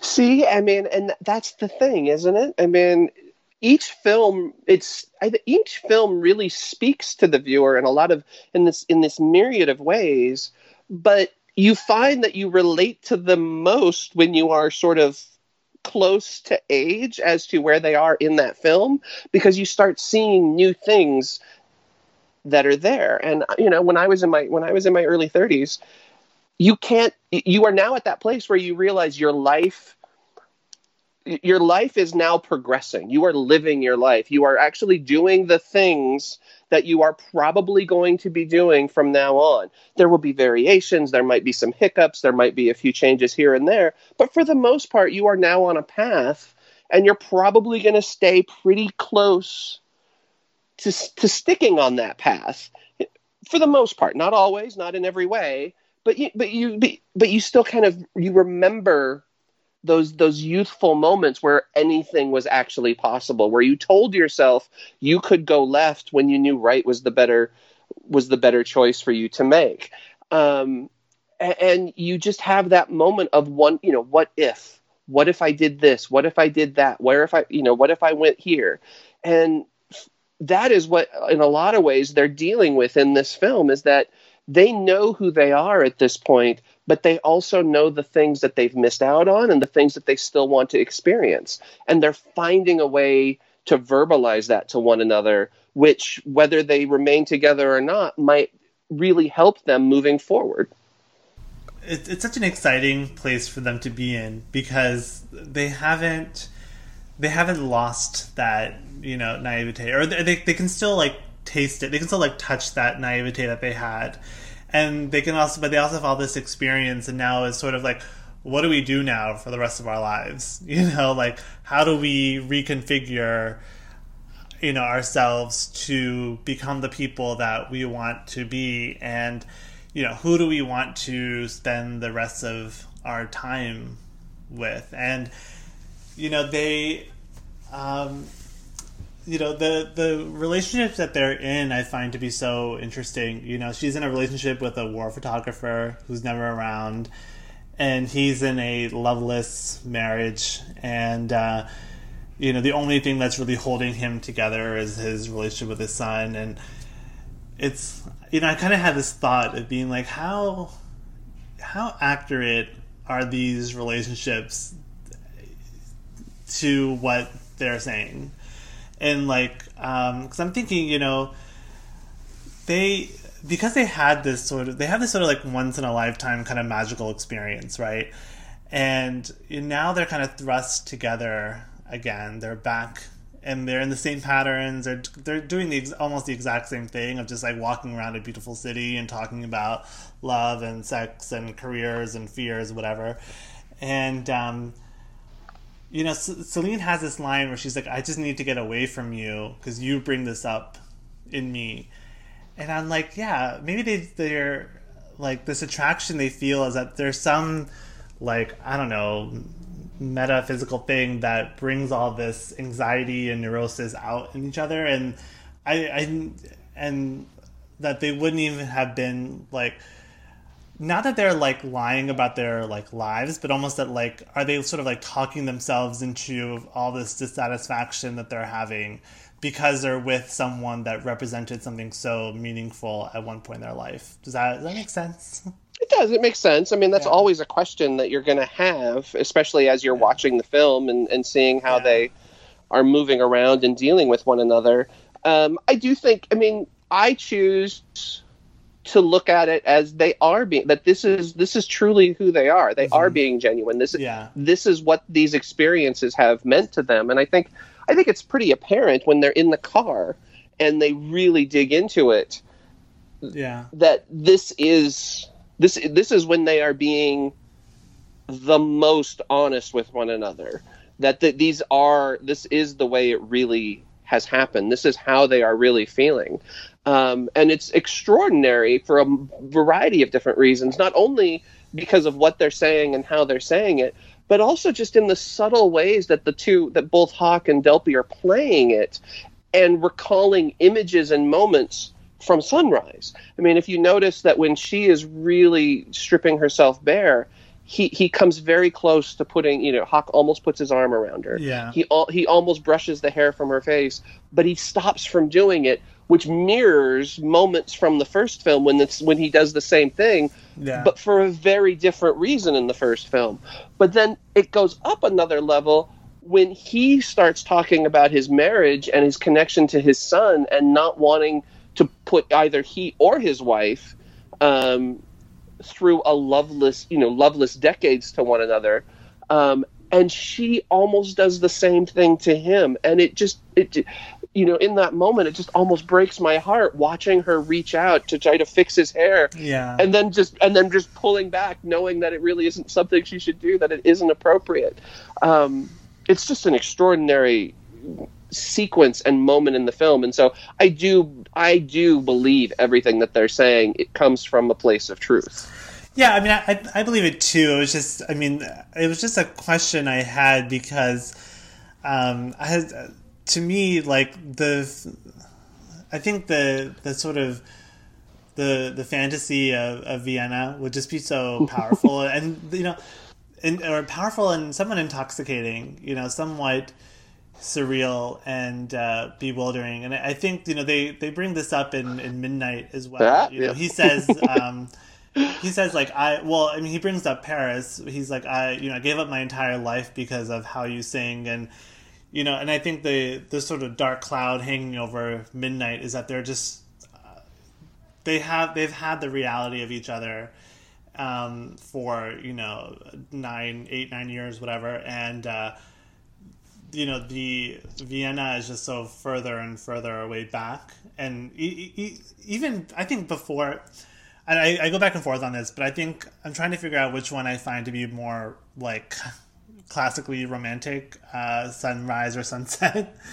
Because I think sunset is just so, like, it's just so beautiful. I mean, Paris looks beautiful. The way the sun hits them, just the dialogue of them sort of realizing that this connection they had was actually real, and they've, you know, like, if you ever thought about, like, oh wow, someone's like thinking about me, and I'm thinking about them, and that, you know, that like high you feel from that. It's so, like, I find that to be, like, it just gives this movie such a glow, you know, because they're sort of realizing that, you know, all this romantic tension was real, and it's, you know, they're like so hesitant to consummate it because of all the external stuff, like his marriage and her relationship and the airplane and whatever. And I know, I just find this movie has such a beautiful tension to it. Yeah, well, I mean, and as you said, it's stuff that actually does come up in Midnight because, you know, when you're watching them in this movie, you can tell that their connection is real, it's genuine, they both know it, but at the same time, they don't want to act on it because they don't want to ruin the fantasy that was Vienna, the magic that was Vienna. And they're worried that if they actually go through with how they feel, maybe that will disappear. And so when you get to Midnight, they actually have to have that conversation as to us doing this. Did it ruin that perfect moment, or was that perfect moment real, or was it just something that we fantasized in our heads before we actually got together? Which is a very honest way for this, you know, relationship to evolve. I mean, it is how it would evolve. If these movies really do happen the way that they do. You know, it's so brilliant to me how these films work together, because they don't take the easy way out. And by they, I mean, you know, Richard Linklater, Ethan Hawke, and Julie Delpy, and, you know, everyone involved in the film. They don't take the easy way out by just recreating, you know, Before Sunrise twice again. You know, they actually build this story and build this relationship. And, you know, I think in this movie, and especially in Midnight, they really challenge the audience in, I think these two films really confront sort of like romantic fantasy and what we want from these movies. And, you know, when I was watching Before Midnight, I was like, I just want to watch Before Sunrise again. I want to recapture that, you know, that whole thing. And it's so like, I was like, I know I'm falling for what they're setting up me to fall for. Like, I'm kind of falling into that trap, but I even was having that feeling with Before Sunset as well, because, you know, just that, like, you know, just their conversations in this movie are just so much, like, more adult, you know, and I think they say a lot of the unsaid things that they weren't saying in Before Sunrise. Like, I think this movie is, like, delightfully more horny than Before Sunrise is, because they're so openly talking about, like, you know, their sexual attraction. He's making a lot of jokes about it, and they're, you know, but they also feel that, like, palpable sexual tension. I mean, it's there in Sunrise as well, but in this movie, because, like, they've already crossed that threshold of their first time together, now it's like they want to just jump each other again. Sure, but I mean, also there is just there's the stunning complexity of Delpy's performance in this film, in that, you know, if you watch her throughout this movie, you can see from the very, rewatching it's very helpful in this way, because you can see from the very first moment she enters the bookstore, she's excited, she's eager to see him again, and she's also terrified because she knows what that one night has meant to her and how it has affected her for this last 9 years. And she doesn't want him to know that. She doesn't want to say that. And so you as free as she seems, as quick with her quip as she seems, as truthful as she is with everything, there is always this sort of jitteriness to her that she's noticeably holding something back until you get to the car and she just lets it all out. And what's amazing to me is when you watch her in her apartment, that's still there. It's still there just a little bit. But then she sings the song, and it's like all of that is finally released. Yeah. And as you watch her dancing at the end, and as you watch, making the tea and then bringing it over to him and dancing at the end, all of that tension for her is gone. She's free. She's loose. She's in the moment.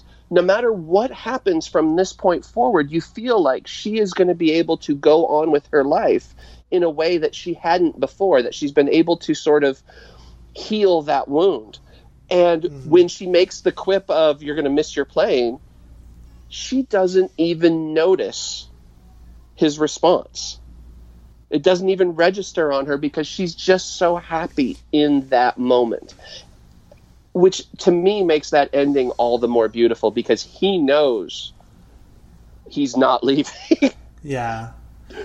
But for her, she has been freed. And it's just, for me, it's just a glorious moment. Yeah, that's such a beautiful reading of that final scene. Julie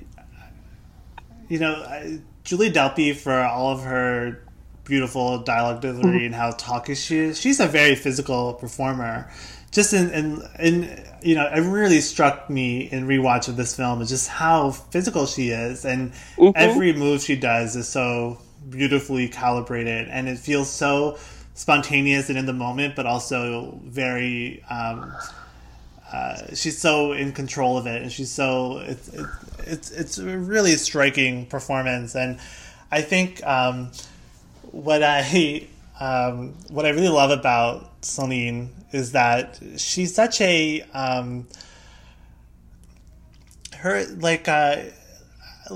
the more I watch these movies, the more I'm realizing like how much these are like actually her movies, and how much of her is like, it's her emotional development in this film. It's so profound because she has this like nervous energy to her, and I love when she lies about them, remembering them having sex. I mean, it's so funny. And then she's like, women lie about this kind of stuff, and she kind of plays it half like a laugh line, half like a just like release of like, I don't have to play this part anymore. As actually you're saying, she's so liberated. And I also love that when she has the line, "You're gonna miss your plane," she says it as Nina Simone. Yep.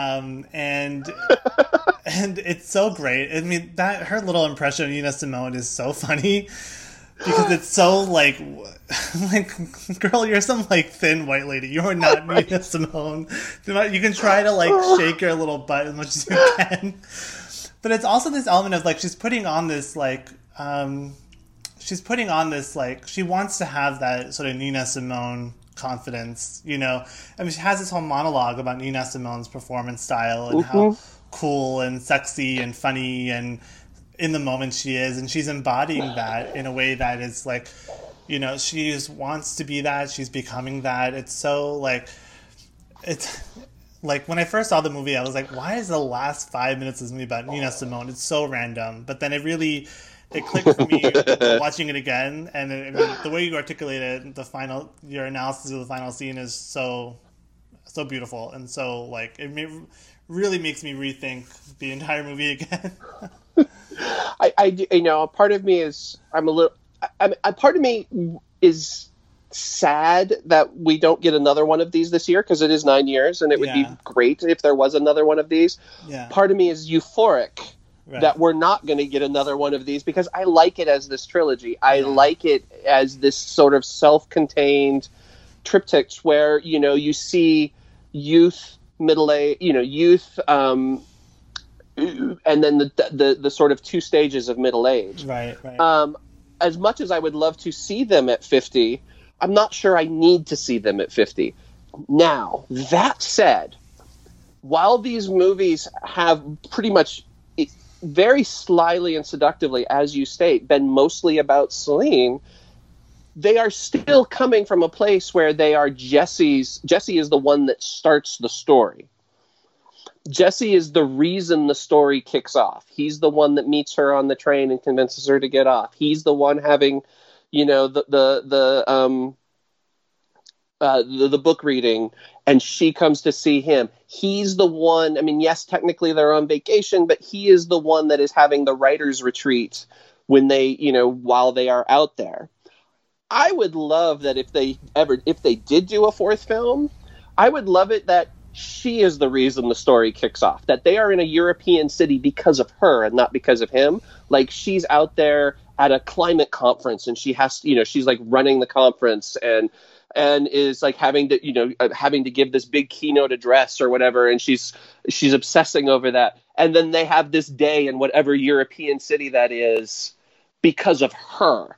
I think that would be a really interesting way to take the story. Not that I'm ever going to give Linklater, Hawke, or Delpy ideas, because they've already got this thing nailed. They're doing fine. Yeah. But I would still love it if they ever did do another one, it is because of her that the fourth story began, not because of him.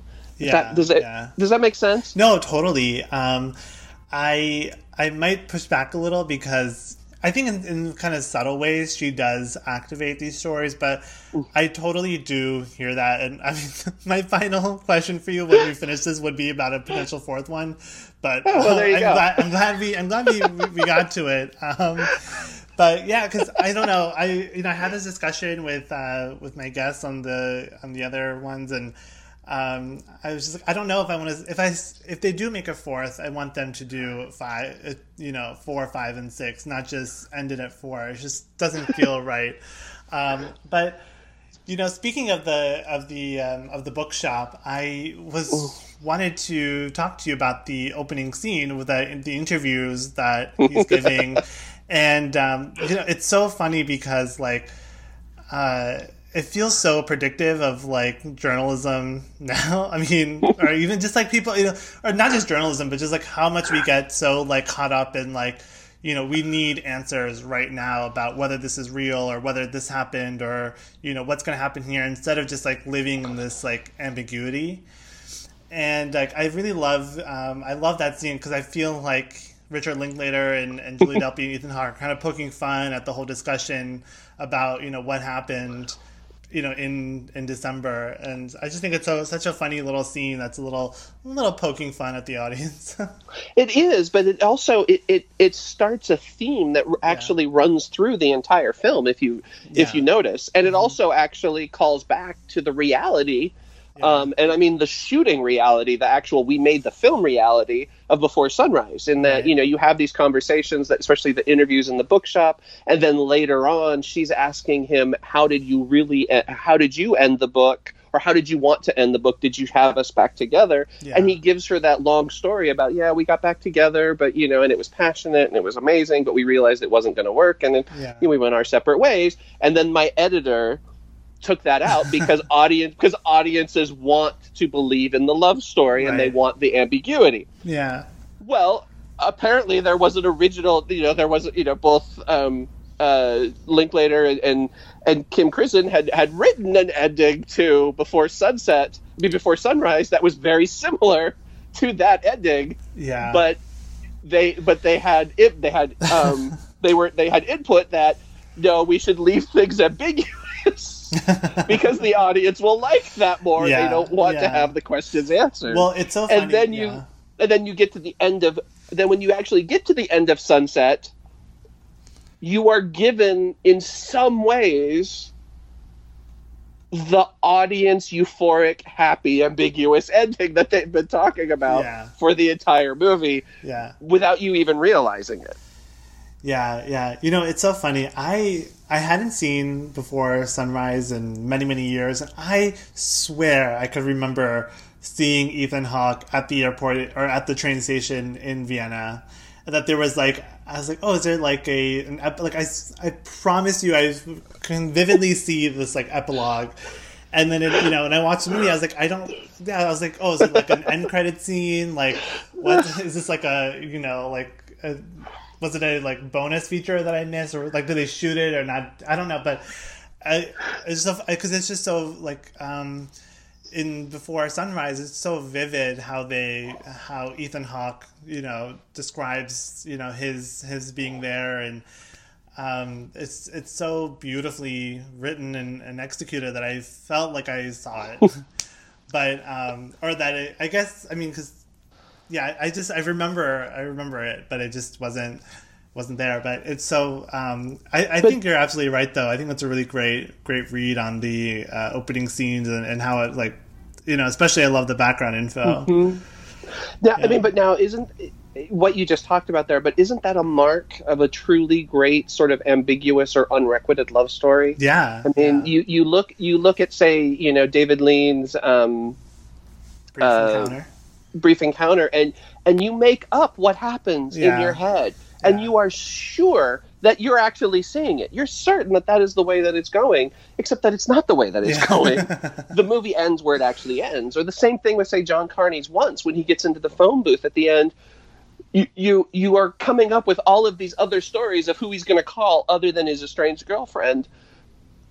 But that's not the story. The story is the story. Right. But you've made it all up, and you're certain, because it's what you want. It's what your heart wants. But what's actually there, in a way, is much more powerful because it actually keeps that love alive in a way that bringing the people together wouldn't. And that's what's so crazy about this trilogy, is that each one ends on that note of ambiguity, but it actually does bring the characters together. I really agree with that. And I think, I find that as I get older, I really am more appreciative of ambiguity in endings. I love a movie that ends on a question mark or an ellipsis. And I think that's why these movies have spoken to me. I mean, especially, watching them for this podcast, and looking at them through this sort of analytical lens, like I find it so profound that all of them end with this element of mystery and suspense. It's some suspense too, because there's also a version of Before, Sunset, where it ends and they. He misses his plane and they hook up for a while and then he goes back to his real life and that was that. Mm-hmm. But it's so, I just, I love that. And I also love that it doesn't end on a kiss. I love movies like when they end on, one character and there's a fade out. Like, I just find that to be more romantic than if they have this, like, if he gets up and kisses her and then it ends there. I mean, that would be nice, I guess, but there's something more beautiful about watching her dance and seeing it from his lens and just have it end on this, touching moment between them.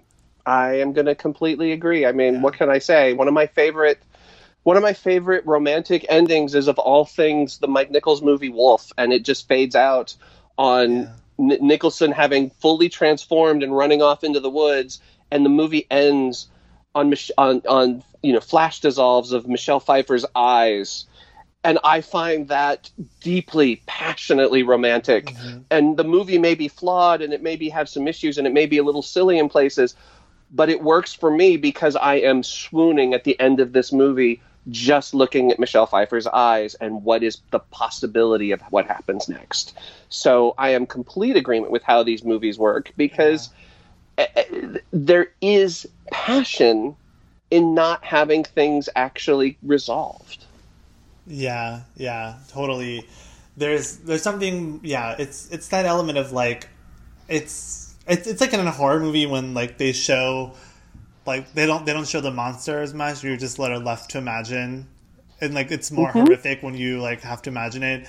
I feel like in romance movies it's the same thing where it's like it's more romantic when you don't have to see it and you have to like think about it yourself. And I find that to be so romantic. And also what I find so romantic is like how much they missed each other in New York. And she tells that, I love when she reveals that she was in New York and they were in New York at the same time and they might have missed each other. And, she has a hilarious story about the cop and the gun, which is like so funny and also very much like very pre 9/11.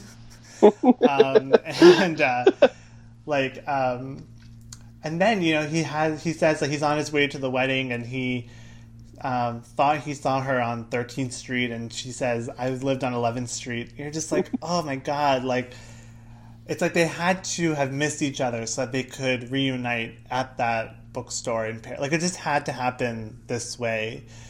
And there's something so romantic, because I recalled his story of seeing his the vision of his grandmother in the first film, and how he thinks he sees a vision of Celine on 13th Street, and it's just like it gives this movie just a little dash of like mysticism, and I find that to be so like it just makes you sore. It makes your heart sore because it's just all these things of like misconnection and fate, and it had to have happened the way that it happens. And that's the way life is. Yeah, that's the way life is. Do you have any like favorite like moments in the film, or favorite lines, or favorite shots or sequences? Well, I think my favorite moment probably is just the fade out with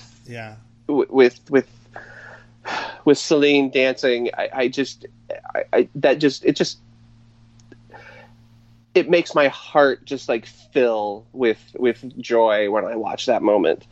But I will say, the scene in the car obviously is really hard and it's heartfelt, and it's probably the two of them at their best. They are both just magnificent during that scene. But I love the scene on the sightseeing boat.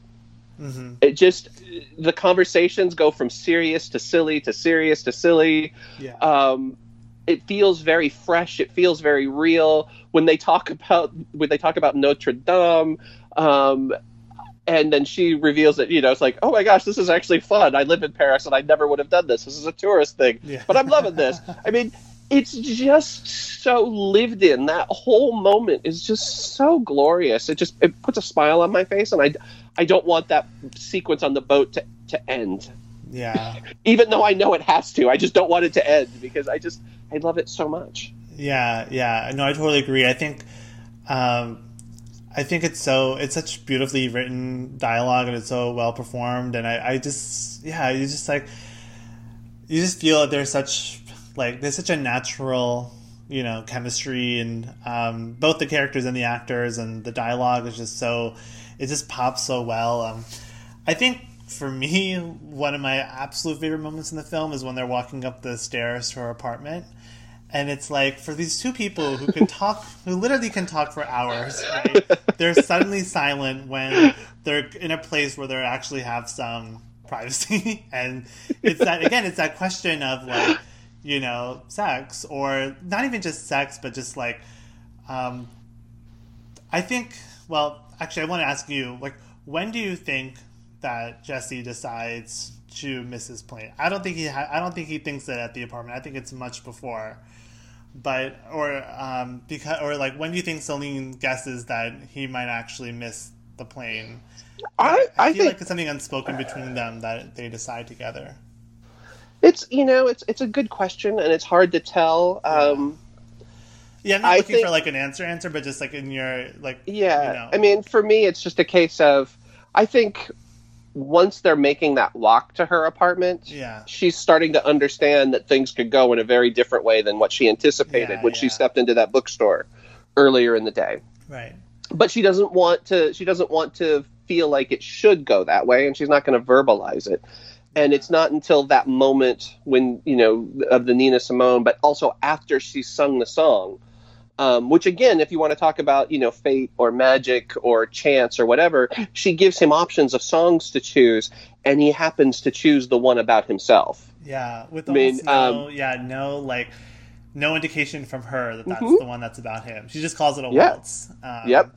Yeah, that's a really great point. For Jesse, I think, it's like, I think Jesse wants to stay. Yeah.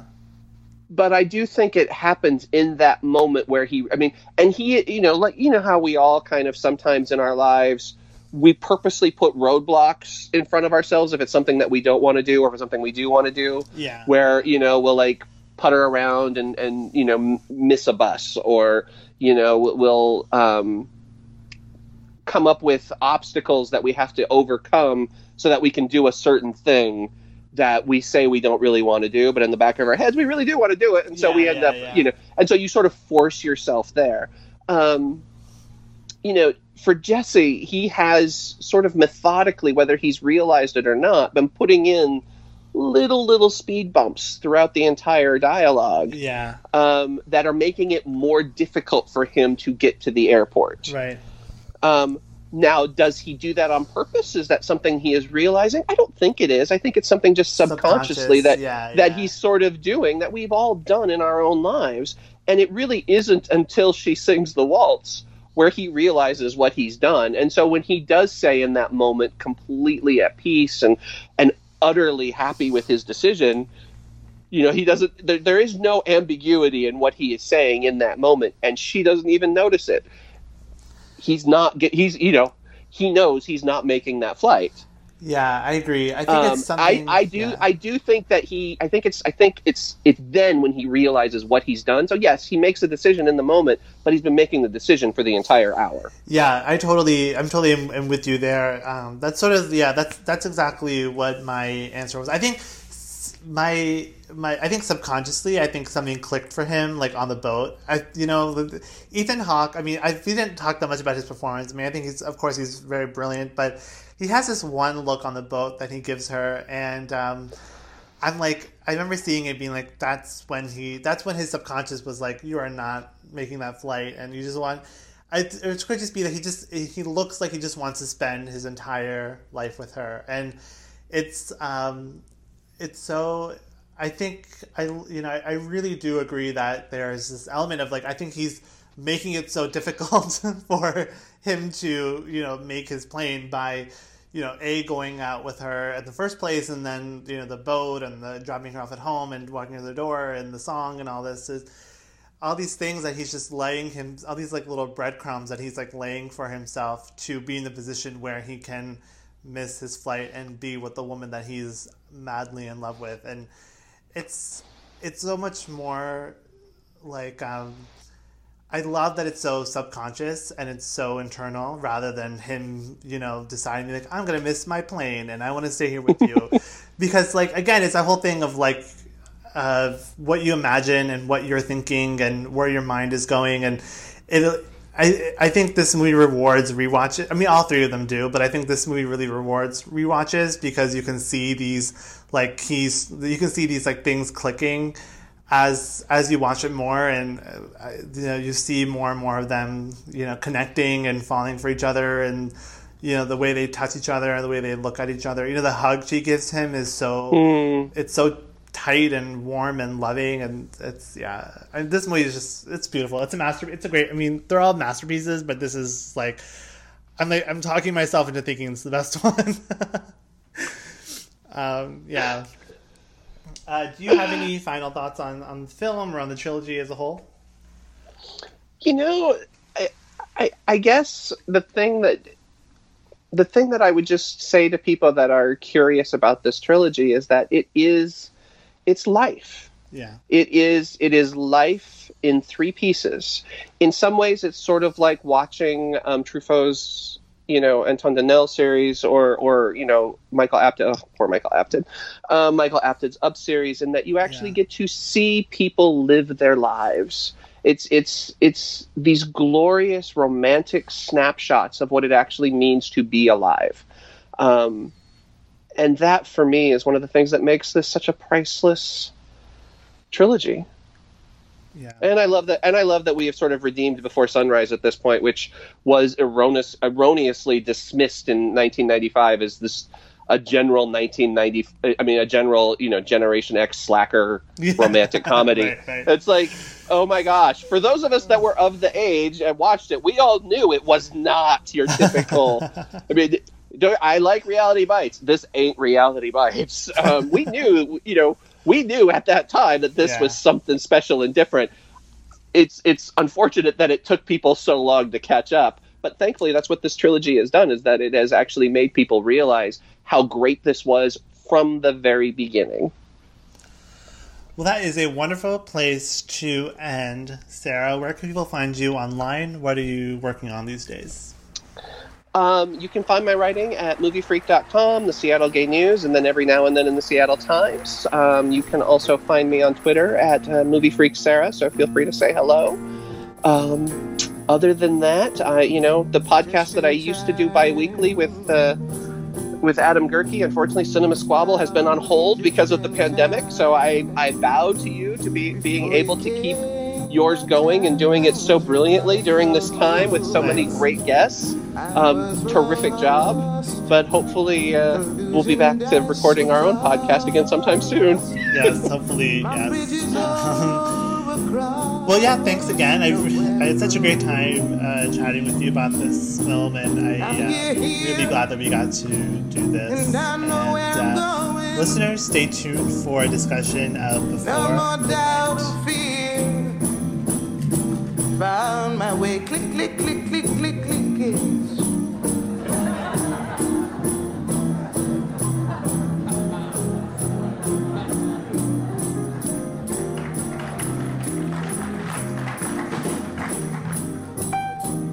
So I am thrilled to have my Perez on the podcast to talk about Before Midnight. Hi, Mark. Hello, how are you? I'm doing well. How are you doing? I'm doing well, too. Yeah, it's the end of the day, so the end of the workday, anyway. Yeah. So I'm really, really excited to talk with you about Before Midnight and about the trilogy, because when I was tweeting about the movie, you said that you had grown up with the movie. So please tell me your history with the Before trilogy. All right. So, I remember when the first movie hit, I was about the age the characters were in, so I was like, wow, this movie makes a lot of sense to me. It's like I kind of needed it at that time period, and then of course, you got Julie Delpy and you got Ethan Hawke, right? I was still kind of writing on the whole Ethan Hawke is so beautiful because of Reality Bites, right? But I was just in awe of like this indie film that I saw, and then how the dialogue, it was so dialogue driven, so different to like what I had seen before, right? Mm-hmm. And then, you get almost a decade later, you get the next film, and it's like I've grown up along with them, and I'm seeing their, what they've gone through, and they bring all their adult issues into it. And then we get to Before Midnight, and it's like another almost 10 years, and it's like, wow. And that one, and I'll talk about this more later, it took me a little while more to process because there were a lot of things there I didn't quite know how to absorb, right? Yeah. And then having seen it now, it makes a lot more sense. It's almost like I needed to grow up a little more to understand it more, right? But it's been interesting just how it's popped into my life like almost every 10 years and just where I'm at that point as well too, But yeah, it's just the fact that you get a director like Linklater to put these actors together and commit to a project like this and all they've put into it, I love that. It's like that to me. It's like that's like the heart of cinema. You start off on a project and it's not just obviously something you're like, oh, my contract says I got to do this movie. You can tell these folks, they put themselves into it. They end up being creative part of it as well. So it absolutely just, to me, they mean a lot to me. And just the fact that I even get to come on here and talk about this, I was super excited and super nervous. I was like, oh my God, there's just like so much that I've wanted to say for so long about these films. Yeah.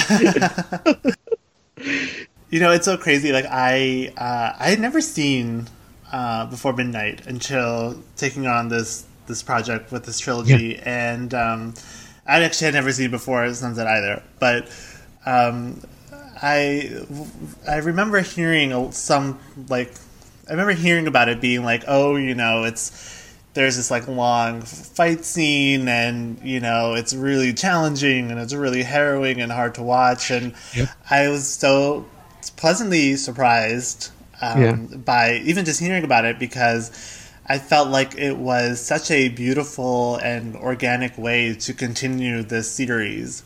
Absolutely. Rather than just repeating the success and repeating sort of the format of Before Sunrise and Before Sunset. Like, I mean, I've said this on the previous, you know, segments of this episode, but like how much they really build the relationship and build the history of these two characters and really make it so grounded in authenticity and realism, you know, and rather than just, you know, recreate that magic. I mean, this whole movie is about trying to recreate magic in a way that's so fascinating and so wonderful. As hard as this movie is very hard to watch, and I've seen it twice now. Yeah, and it's extremely hard to watch, but at the same time, it's so like fascinating to pick apart, because there's just so many layers to it, and there's so much going on, and how it like builds. How much it builds from the previous two movies. I think it's like brilliantly executed. I mean, they really could not have done a better job with it. I mean, it's just beyond like excellent. You know, I can't even find the words to talk about it. No, I get what you mean, because I love that. Don't. You know, and even though, because I hear it from what you're saying, and I'll add to that, don't get us wrong in that they're still romantic, but they're, like you're saying, they're organic. You know, it's like, you know, a lot of these films and their happy endings. I mean, I'm a sucker for a romantic movie with a happy ending. Of course, you know, you want that. But there's something about this that also adds the realism of like what it's like to be in a relationship, how it evolves, how things kind of fall apart, how you can rebuild or not, you know? Yeah. And just by the time that these characters get this film, there's obviously a lot of BS that they just want to put on the table and be like, okay, buddy, you know, it's like, here's this, here's that, you know, whether it's founded or not, but they needed to be heard, right? And then just the fact that, like when I'm watching them fighting, even though they're my age, I'm like feeling like no, mom and dad are fighting. We can't have this. You know? Like. Yeah, there definitely is that element to it, you know, because this is a couple that you want to see not only succeed as a couple, but be happy together, and you want them to have that, like. You want to see them as like larger than life and magical, and having that really just like strong bond together, this like strong connection to each other that they had. And you know, the first time I saw this movie, I wasn't disappointed, but I felt a little let down that there was like so much of like real life BS in it, like you know, custody battles and you know, taking jobs and, you know, like random cheating accusations and whatever. And I'm like, really? This is what they're doing with Celine and Jesse? Like, they've built up this 18-year romance, and now we're seeing them talk about like ex-wives and whatever. It's so like, I was like, this is so weird, but that's the genius of it, right? Like, that's the brilliance behind it. That's funny, because that's when the first time I saw this, I saw it like right when it was released at an indie theater out here, and which is the thing I miss, going to indie theaters. I know. But you know, I was disappointed the first time, and for whatever reason, I didn't like it as much as I did the other two. But then having watched it again, I finished it, and I'm like, that turned out more hopeful than I remember it, you know. But I think, like you said, I was just so kind of thrown off by that realism of like how things that they have to deal with, and now that they have all these different responsibilities and they're together and they're sharing this life, you know, that they don't have the time for a lot of that romantic side that we saw in the other films, right? Because even into the second film, they're more grown up and they've already got a lot of those adult problems. But there's still that romantic side, and they're in Paris. How can you go wrong by being in Paris, right? And it's already gonna go up another level. So it just it was very. It took me some time to get used to this, but yeah, having gone back a second time, I enjoyed this one much more now. So I do want to talk a little bit about the structure of this film, because it didn't really hit me until I was watching it again today. Is like there's really like 4 main sections of the film, right? You have the car ride, you have them at the house, you have their walk, and then you have the hotel. And in my memory, even just from I've seen it twice in a week, but my memory of the film is that the scene in the hotel takes up half the film. And when I was watching it today, I realized no, actually, the majority of the film is leading up to it. Yeah. And I think having seen this last act of the film having seen the first 3 acts of the film with the knowledge of what's coming up, all the little breadcrumbs from the fight you see them so clearly, and how much they even when they're at the most passive aggressive to their least passive aggressive, you can see how all this is building up to that last 40 minutes. It's so amazing because it's like a magic trick in how this fight seems both totally inevitable and totally out of nowhere. I mean, it's so great because you can pinpoint when it starts, right? It's when they get that second call from Henry, but at the hotel. But then you can also see all the little tension that's building up throughout the entire movie, and the scene at their friend's house, when they're having talking about men and women and whatever, that entire sequence has so much more meaning the second time around, because you're seeing all these the ammunition that they're building to then unleash on each other, and they don't even know it yet, and it's it's funny and tragic, they don't know what's coming, but they're still building to it.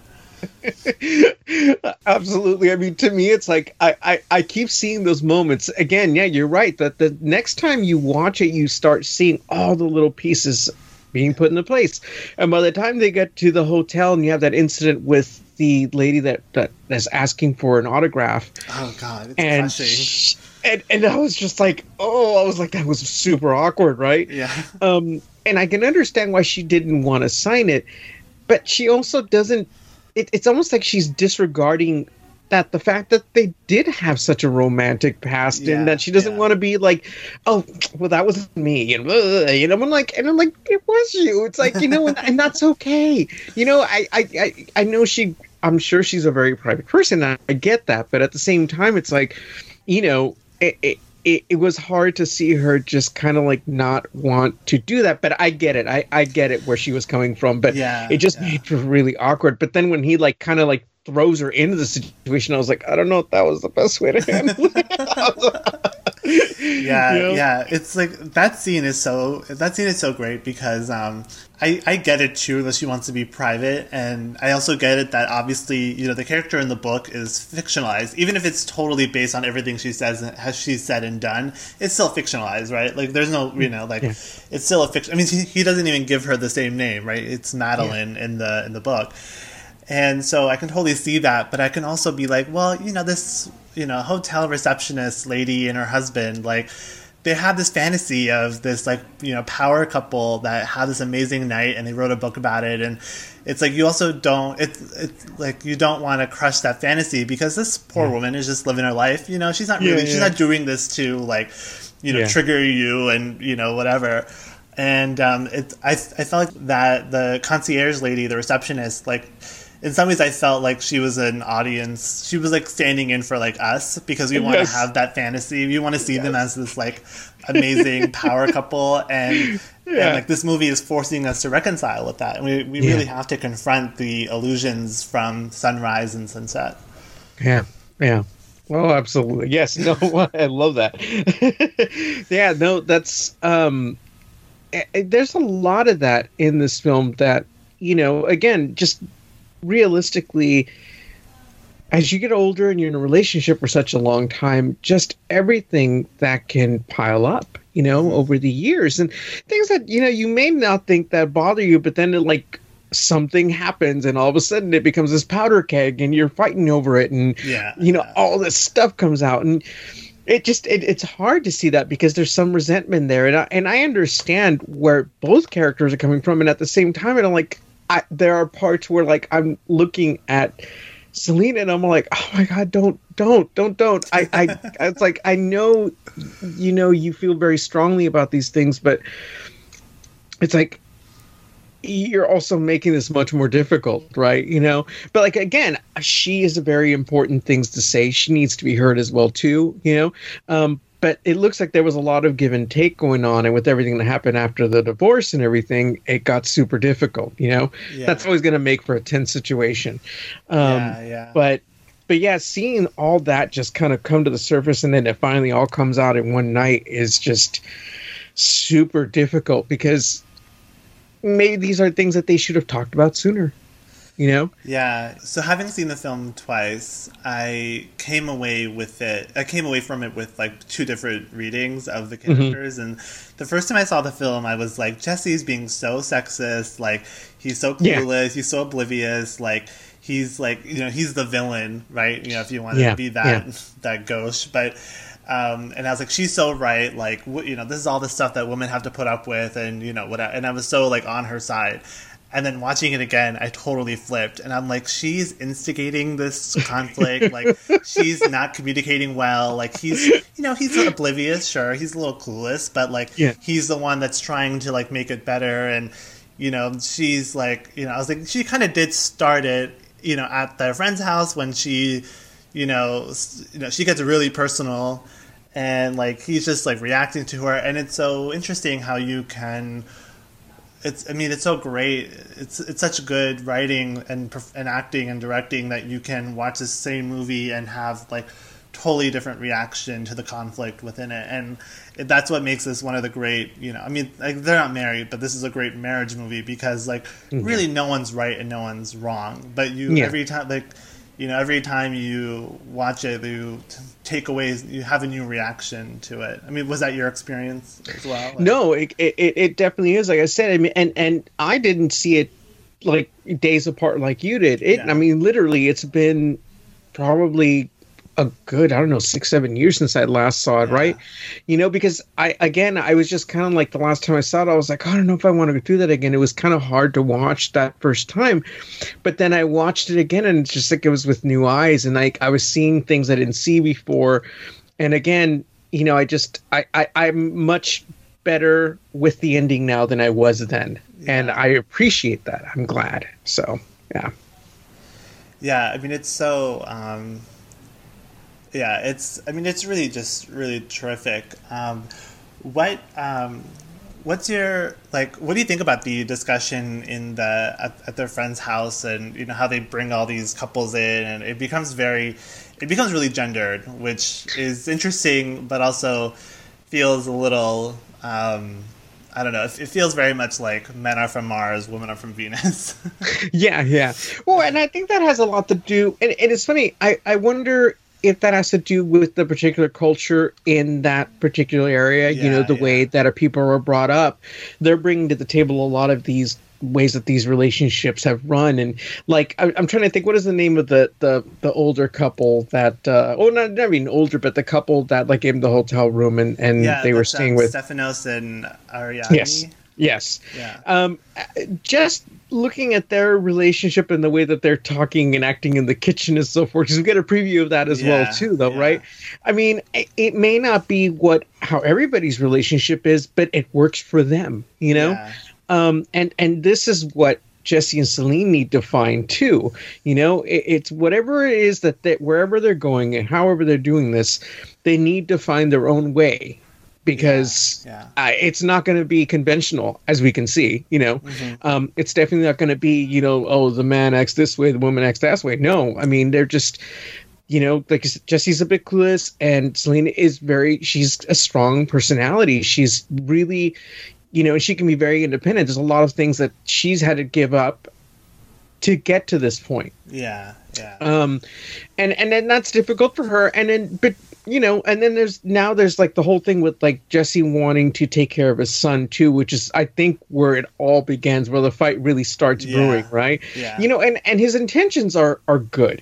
He does want to be their first son, but it also means uprooting everything and like having them change their lives if they are going to do this, Yeah. So it is something that if I were in her shoes, it would be like, it would freak me out too. I would totally get anxiety about thinking about the fact that I would have to move my life to a whole different country if they were going to do that, right? It's... I hope I answered the question, by the way. No, you did.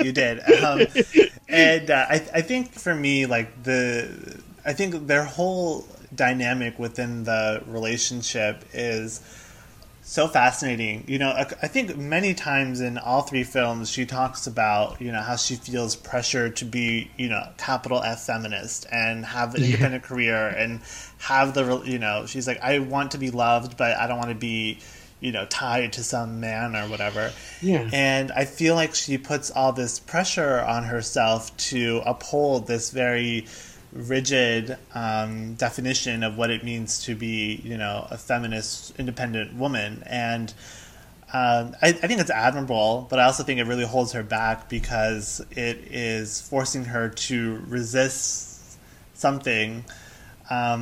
It forces her to resist change. But on the flip side of that, I can totally see her point that, he gets this way after his son leaves, and he, it becomes a mood for him. But it's like, if he really, it's like, I'm not denying that he cares for his son and feels guilty about the divorce and everything, but also, like, he did choose to marry or, like, get with a woman who lives across the globe, right? Like, I mean, he, in some ways, I think he really does blame her for the fact that he uprooted his own life, and he's trying to drag her to his life. But it's like, honestly, I'm like, this was not a choice. This was kind of in some ways an easy choice for him not to make, to like move to Paris to be with her. At the end of Before Sunset, like it leaves with that ambiguous ending. We don't really know what happens after that. And like little clues we get, we don't really know what happens between like that night in Before Sunset and when they, get pregnant or when they start expecting their children.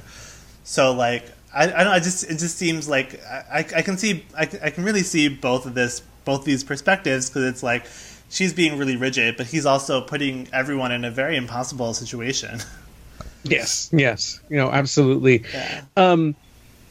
Because her life is important, obviously, and where she's going next is important. She's obviously about to like have a career change because, she wants to continue doing what her work. She's obviously given up what she loves when she talks about like not being able to do her music, right? Right.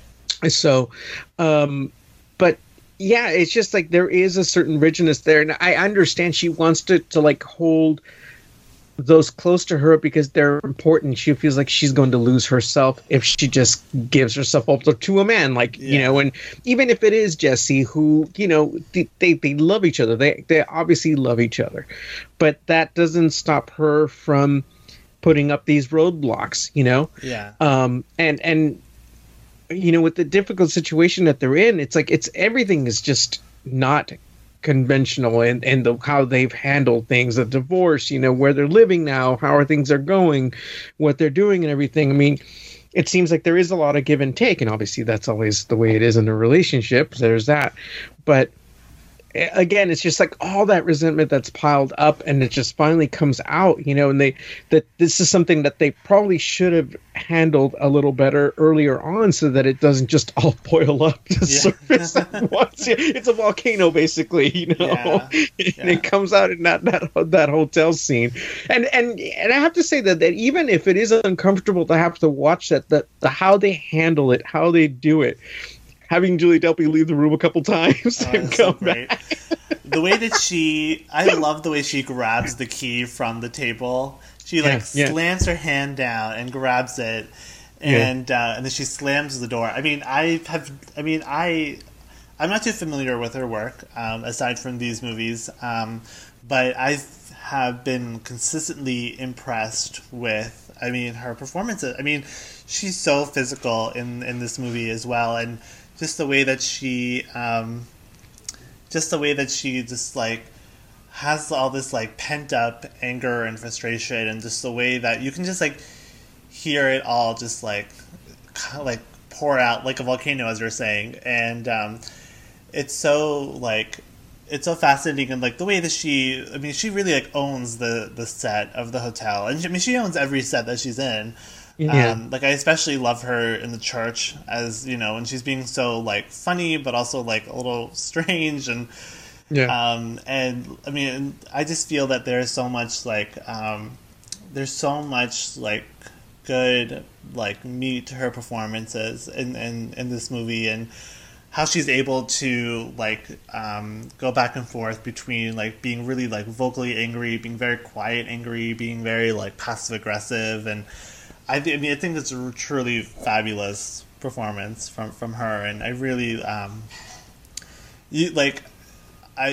think Celine's anger is something that really jumps out to you the more you watch these movies, because like I feel like she's always angry, and I find her anger to be so fascinating.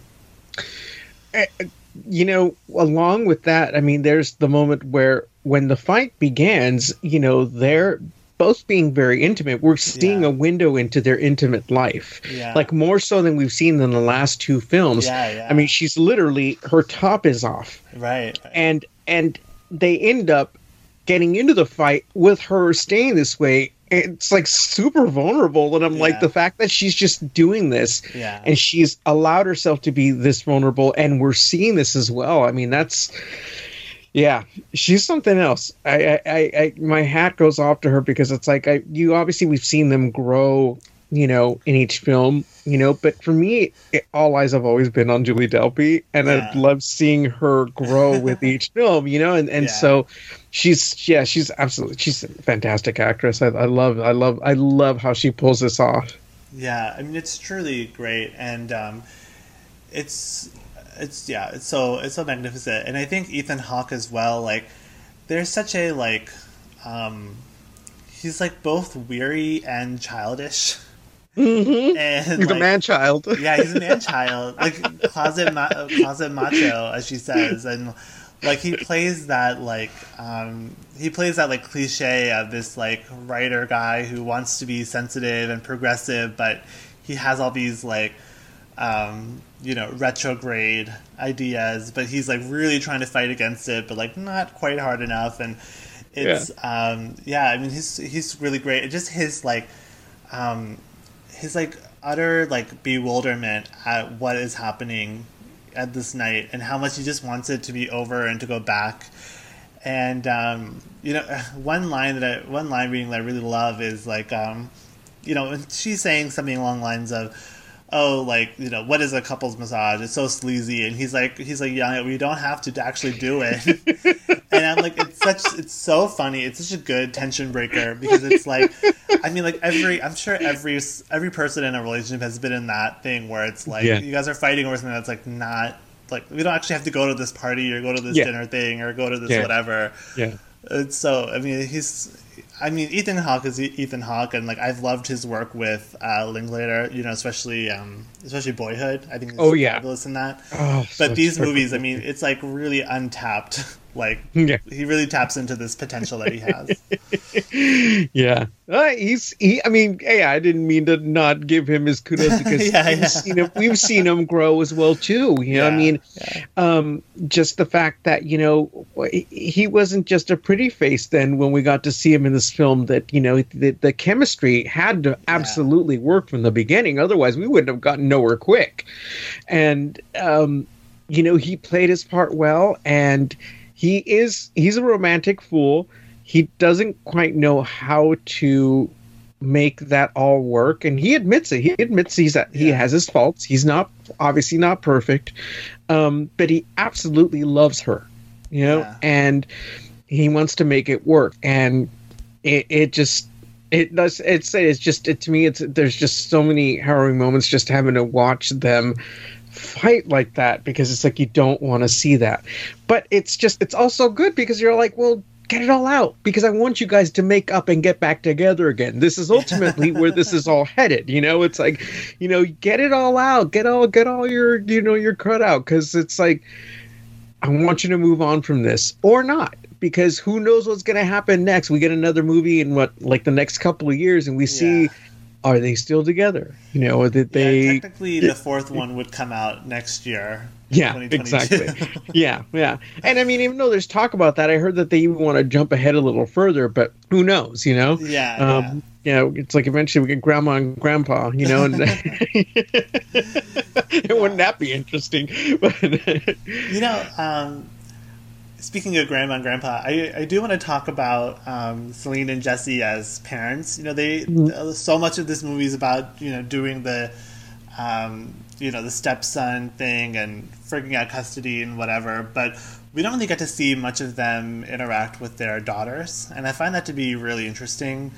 And in fact, in the opening scene, there's a couple instances of them being kind of bad parents. He eats the apple, they don't wake them up for the ruins, these little petty things, right? And that don't matter, but it's it's just it's interesting, and they hardly, when she's kind of railing against moving to the U.S., she doesn't really bring up the fact that she also has to move her two daughters from their home country to the U.S. And granted, they're young and they don't. I mean, I'm sure they're in school, right? But it's not that big a deal. But it is a big deal. I mean, to move.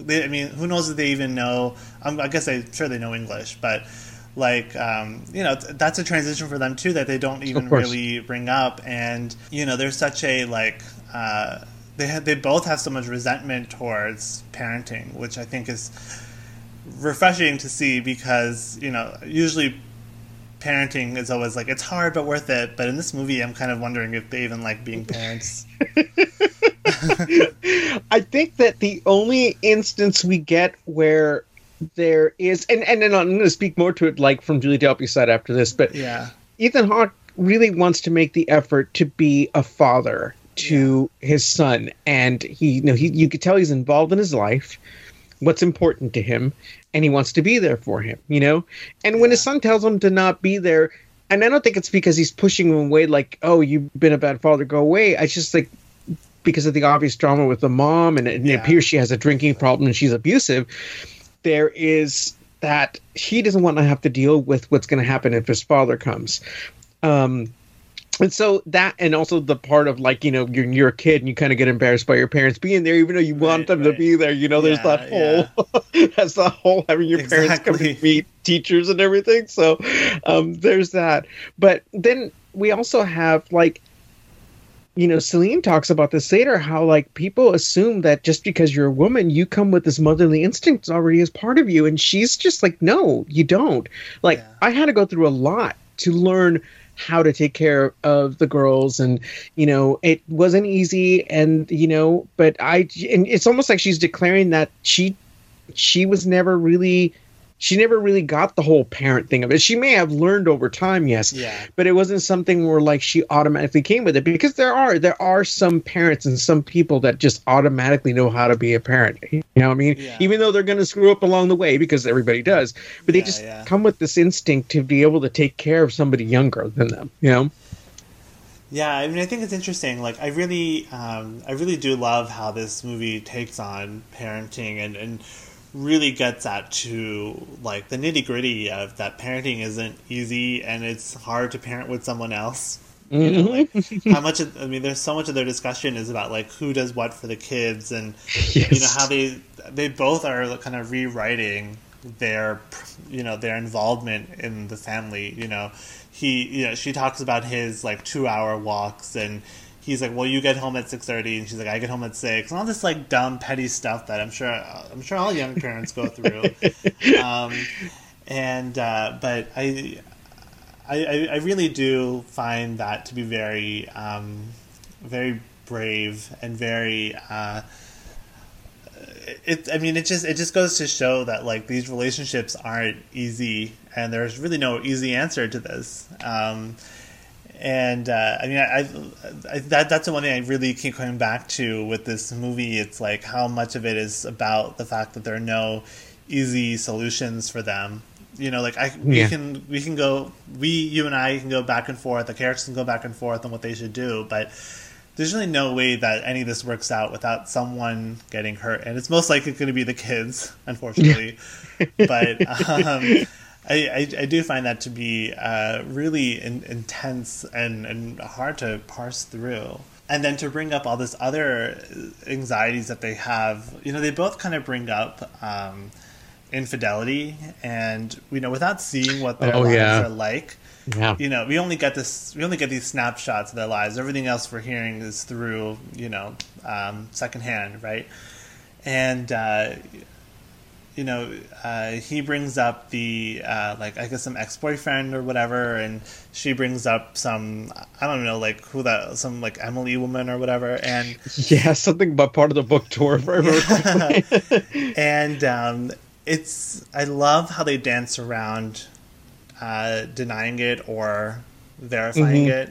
Yeah. Because it just makes it more ambiguous, and it's like it doesn't even matter, right, whether they cheat on each other. It doesn't matter because it just shows that there's this like there's a gulf between them, a gulf of trust, and you know, he wants to be like so progressive of like, I don't even care, I know you're flawed, and I don't know if I believe that. From him. I think it to a certain extent, I think that if they talked it out, I think they would be okay with it. But I think it's the fact that they kept it away from each other that's the big problem. And it's just one more thing for them to use as ammo against each other. Right. And so, you know, it's one thing if, you know, the infidelity, of course it's going to be difficult to talk about. They could have had an open relationship too if they had worked on it, whatever they wanted to do, right? But yeah, no, just the fact that it just becomes just one more thing. Let's throw this into the stew because, you know, it's already boiling over. Yeah. And so, you know, it all comes out in that night. I mean, I'm just trying to think of, like, aside from their fights and everything, and then everything we see, that obviously we're in, you know, a beautiful setting, a beautiful Greek setting, you know. I'm trying to remember. I think maybe the walks and when they're talking and there's that one middle part in the movie where they get to be alone together. That's probably about the most romantic the film gets, right? Yeah. Because, you know, you like you said, you have the beginning of it, where, you know, you get an idea of what their life is like and, you know, what the divorce has brought on, the two daughters, you know, and then what's going on in their lives. And then we get to the actual setting that they're going to, where they're here with these other couples and everything. And then finally they're alone. And it's during that time that we get a little more of like them doing the walking and talking and like sharing stories, and you see the Jesse and Celine that we love, right? You know, they've left the world behind, but then it's like too much time alone leads to you know, a problem. So yeah, and you know, I really do love that, like, this movie takes the time to acknowledge that, like, parents and married people, you know, don't get to just kind of have nothing, you know, to do, or to have where they, like, I think there's a line that's like, when was the last time that we had nowhere to be?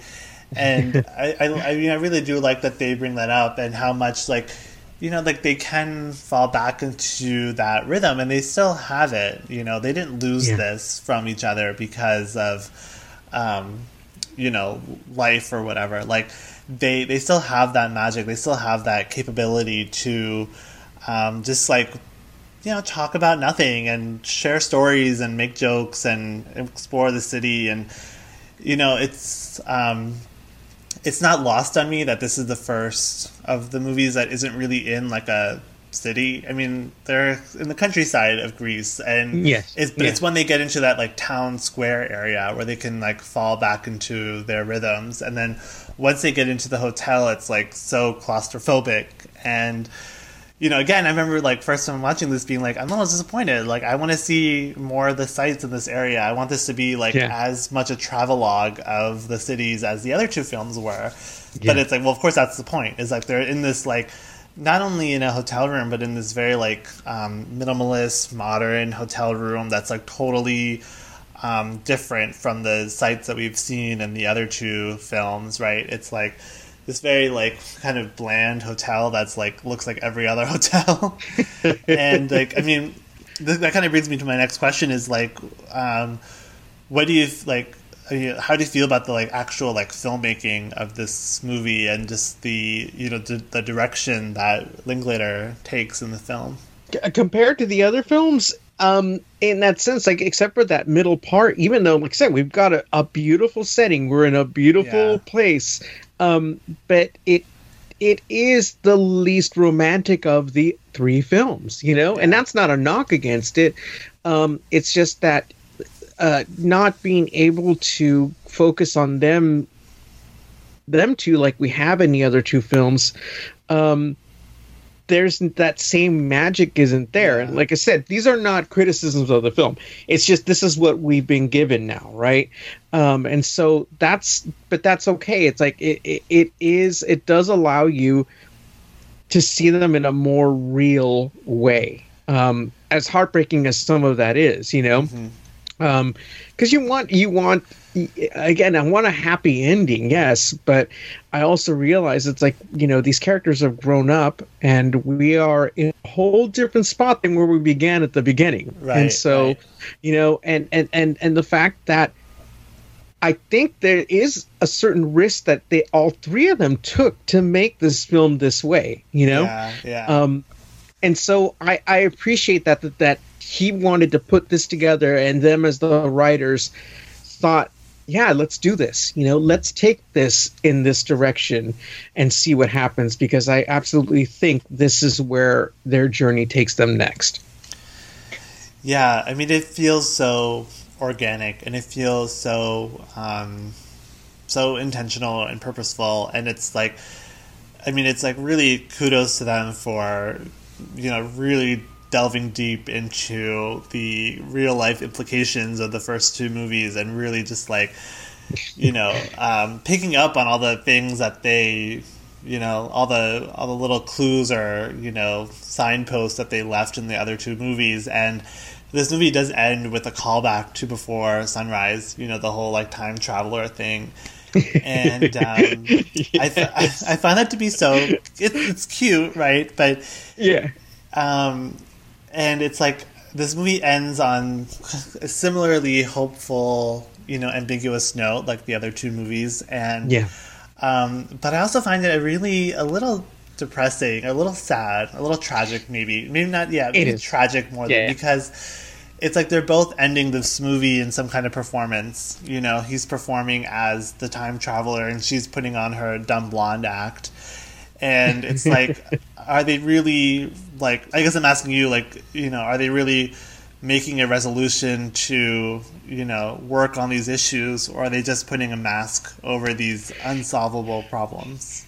No, and that's a great question, because that is exactly what we see at the end. You know, they're both putting on these performances again, and so have you really thought about what each of you had a discussion about, you know, or your argument about?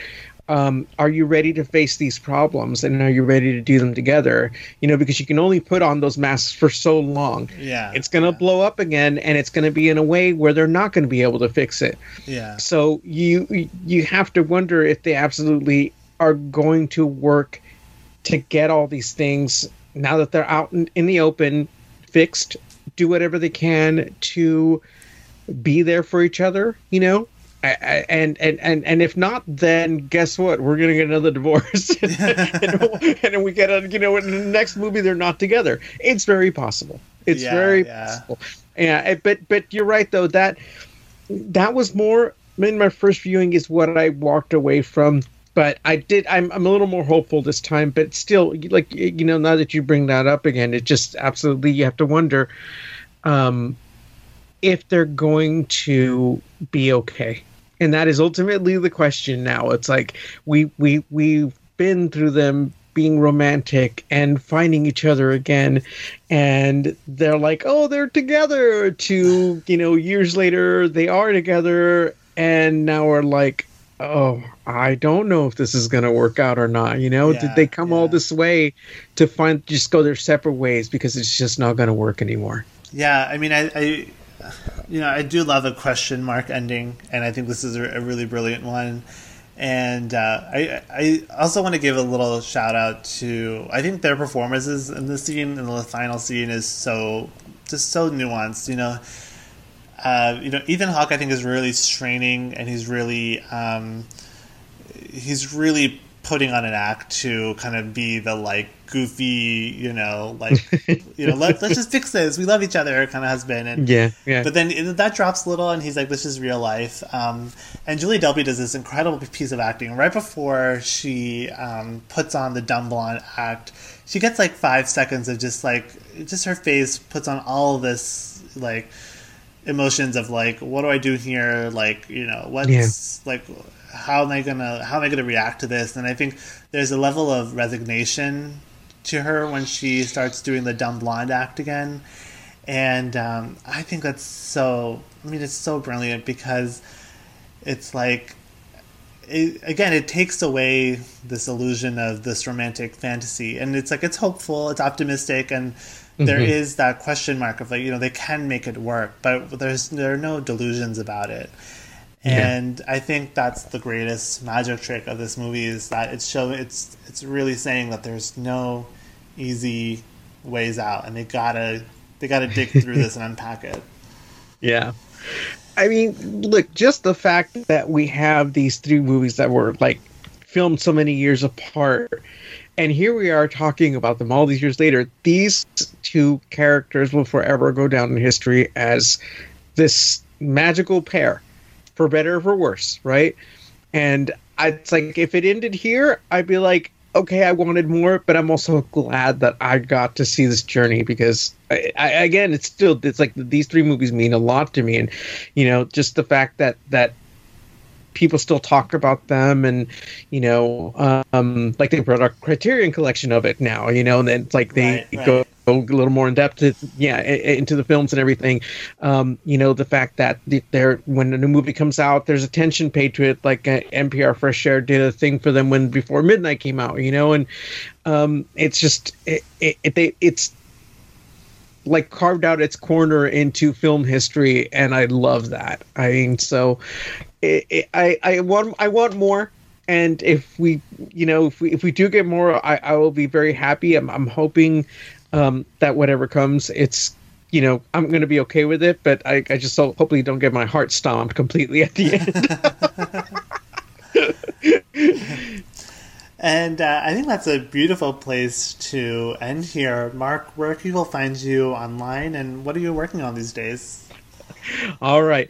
So I am part of the Pink Milk family, and so we do Pink Milk After Dark on Fridays with me, Ryan, and Emma, where we basically talk Star Wars queerly. And then aside from that, I'm also can be found on a podcast called Taking a Number 2, which is a Star Trek podcast with Dallas and Steve. And, you know, aside from that, just looking forward to talking with folks like you about film and, you know, whatnot, and whatever comes my way, because I love podcasting. It's just, to me, it's one of the, like, ways I love expressing myself and talking about things that I love. So, you know, which is why, thank you so much for having me on. I really appreciate it. Thank you so much for being here. I'm really glad that we got to do this, because I think when we were speaking about these movies, I could just sense your admiration and passion for them. So I'm really glad to do this, and thank you so much for doing this. And listeners, this has been a very long episode. We've covered 3 movies, you know, 18, 20 years. So really appreciate you listening to this, and thanks for listening. Have a great night. just want another try. I just want another night. Even if it doesn't seem quite right, you meant for me much more than anyone I've met before. One single night with you, little Jessie, is worth 1,000 with anybody. I have no bitterness, my sweet. I'll never forget this one night thing. Even tomorrow in other arms, my heart will stay yours until I die.